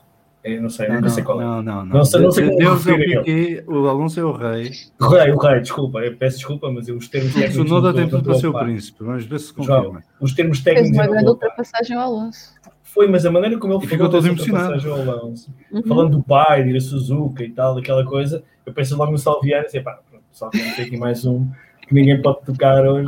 Mas achei engraçado porque ele pareceu-me estar a dizer aquilo de uma forma perfeitamente honesta, sim, na sua humildade. Eu gosto do miúdo, gosto do Tsunoda, gosto bastante. Ele é muito rápido. Na Fórmula 2. Eu quero ver se ele em corrida consolida e se torna um piloto mais consistente. E isso poderá dar-lhe um dia um lugar num carro mais competitivo para poder ganhar corridas e quem sabe se ganha consistência suficiente para ser campeão do mundo. Mas eu acho que é muito bom voltar a ter um piloto japonês. Eu gosto muito de pilotos japoneses, já tinha dito aqui no podcast. Sou grande fã desde os tempos de Satoru Nakajima. Do Satoru Nakajima porque era o piloto kamikaze, portanto... O meu irmão gostava muito dele, não sei porquê, o meu irmão adorava. Era kamikaze, o fazia uma corrida alucinante a um ritmo louco, como a seguir se espetava no primeiro muro que lhe aparecesse à frente. Primeiro curva do Estoril. O miúdo é uma coisa... Claro. Quer dizer, conquista-nos logo. Nós queremos logo ser como eles. Eu achei piada aquela situação dele, numa pessoa, acho que foi na qualificação ou no treino, que ele chega ali a dizer: isto está cheio de trânsito aqui. Não, o Tsunoda tem uma que é, no fim da qualificação, pergunta então, e que resultado é que esperas conseguir amanhã? Tem Que louco. Não, mas ele depois, por acaso, ele disse uma coisa que eu gostei, foi que ele tinha noção, que é o primeiro ano ia ser complicado, mas que pelo menos um P8, P9... para tirar pontos era o foco dele e realmente conseguiu, e eu acho que está ali um futuro bem promissor para ele. Vamos lá ver agora como é que vai ser. É que eu acho que ele também o facto de ser pequenininho ajuda para ser mais rápido. Sim, que eu acho que ele atrapalha-se ali um bocado com o trânsito, se ele acabar ali no meio do grito, eu acho que ele atrapalha um bocadinho. Isso a experiência resolve. Acham que ele tem uma almofadinha debaixo do rabo para conseguir ver? Não sei, mas o Vettel tem o assento para a frente. Não, mas o carro dele, eu já estive a ler sobre isso, o carro do AlphaTauri do Tsunoda tem uns suportes quaisquer, umas adaptações próprias nos pedais para ele conseguir chegar. Era isso ou uma bota de taco alto. Portanto... Eles tiveram que fazer ali umas adaptações nos pedais e inserir lá umas coisas quaisquer para ele conseguir realmente. Mas o que é verdade é que ele depois lá está dentro, olha, é o que se vê. O João Freire, só para ler aqui no instante, o João Freire dizer que o Tsunoda sempre foi rapidíssimo, pena que a percepção seja que foi em posição da Honda. Eu acho que toda a gente sabe que foi, mas não há problema nenhum nisso, porque ele só lá está e a Honda só consegue impor porque ele tem qualidade. Porque se fosse um piloto fraco... Eu não acho que o Mazepin seja mau. E acho que o que aconteceu ao Mazepin aconteceu também ao Schumacher e ninguém falou, porque o Schumacher conseguiu continuar em prova e o Mazepin acabou no muro, sendo que o Mazepin já tinha feito os dias anteriores 2 ou 3 corridas também. Mas na corrida, o Mazepin tem um acidente na curva 3 e o Schumacher na curva 4 faz o mesmo. Sim. E isso falta ali na experiência, pneus frios, de tentarem acelerar em cima do corretor, Depois eles vão aprender e vão corrigir. Mas a Pin diz que se desviou, saiu do traçado por causa para se desviar do Schumacher. Quando depois se vai ver as imagens e está o Schumacher 2 km à frente dele. Não, eu não disse que era para se desviar, eu disse que não queria bater no Schumacher. Para não bater no Schumacher. Mas olha que depois teve uma atitude, um comentário que eu acho que é revelador um bocadinho também de uma certa... quando ele veio dizer que foi o pior fim de semana da vida dele, em termos de competição. E pediu desculpa à equipa. Pois, quer dizer, exatamente. Eu acho que isso, tendo em conta a imagem que foi criada do próprio Mazepin, acaba por ser uma boa postura. A mim surpreendeu-me essa postura dele. Eu continuo a achar que foi lei da atração. Desejaram-lhe tanto mal que... Sim, até criaram o site e tudo. Aquilo é uma coisa... O giro do site foi que nós no sábado, alguém no Twitter dizia já se fazia o site do Mazepin e no domingo de manhã estavam a mandar o Mazepin. Eu fiz uma playlist no Spotify com algum pessoal que é o Mazepin e depois as músicas é Spin Around, Round and Round e coisas assim. Mas vamos ver, se ele daqui a 3 corridas está a fazer o mesmo, então está ali um problema bicudo para se resolver. Agora, a minha percepção é que ele na próxima corrida se calhar já vai com mais calma, já não vai tentar mostrar tanto serviço, já vai evitar mais os corretores, porque a mim parece-me que ele abusa muito dos corretores e tenta acelerar nos corretores e perde a traseira do carro. Eu acho que ele sempre tem muito a provar. Pois tem. Depois de tudo o inverno que teve... Mas lembra do que o Nuno Pinto disse? Quer dizer, o Nuno Pinto disse que ele não é nada daquilo. Quer dizer, eu vou-lhe dar um ano sabático. Não vou usar mais esse spin, hashtag, nem nada disso. Vou-lhe dar este ano de avanço, a ver do que é que ele é capaz. Ok, nós temos mais 5 minutos e depois vamos fechar o tasco por hoje. Mas fica já o convite aberto para vocês virem cá para a semana se quiserem, Carolina e Pedro. Nós para a semana temos um programa giro porque vamos revelar o nosso novo logo e vamos cá ter o nosso colega Bruno Trindade, que foi o autor do logo e que vai explicar um bocadinho o conceito, o que está por trás. E depois vamos falar mais coisas de Fórmula 1 e podemos falar um bocadinho do Drive to Survive, a malhar a série. E falar bem também, porque aquilo também tem coisas boas, não é tão mal. Não, porque dá-me tempo a ver a quarta vez. Eu já viste 4 vezes o Drive to Survive, ou 3 vezes. Mas ele está no barco, Ele está no barco, tem que comprar o tempo. Sabes aquela expressão sucker for punishment? É como aos filhos, quer dizer, só tu é que podes dizer mal dos filhos. Eu gosto tanto de Fórmula 1 que eu até as corridas más eu gosto. Porque podia dizer mal, é uma condição médica, não sei o que é que Eu entre janeiro e março eu vi as 2 temporadas de Drive to Survive 3 vezes. Eu fiz um bocadinho pior, porque eu vi as 2 e vi a nova. Eu confesso que não vi, não voltei a rever. E antes de ver a terceira, voltei a ver as outras 2 outra vez. Eu tenho um inverno muito longo e pouco preenchido, porque o turismo aqui no Faial termina em outubro, novembro, e então faço uma coisa todos os anos, que a minha mulher acha que eu sou doido, que eu revejo as season reviews todas desde 1950. Isso é bom. Se isto não é uma condição médica, eu não sei o que será. Portanto, são casos. Eu tinha dito que podias vir cá para a semana, não é?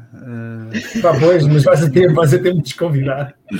Não, só para acabar, o João Freire diz que quando perceberem que são os astros que não valem nada, ele também tem instruções da equipa para ultrapassar a malta toda, pois isso também ficou assim um bocado esquisito. Sim, é verdade. A quebra do Gentleman's Agreement. Não.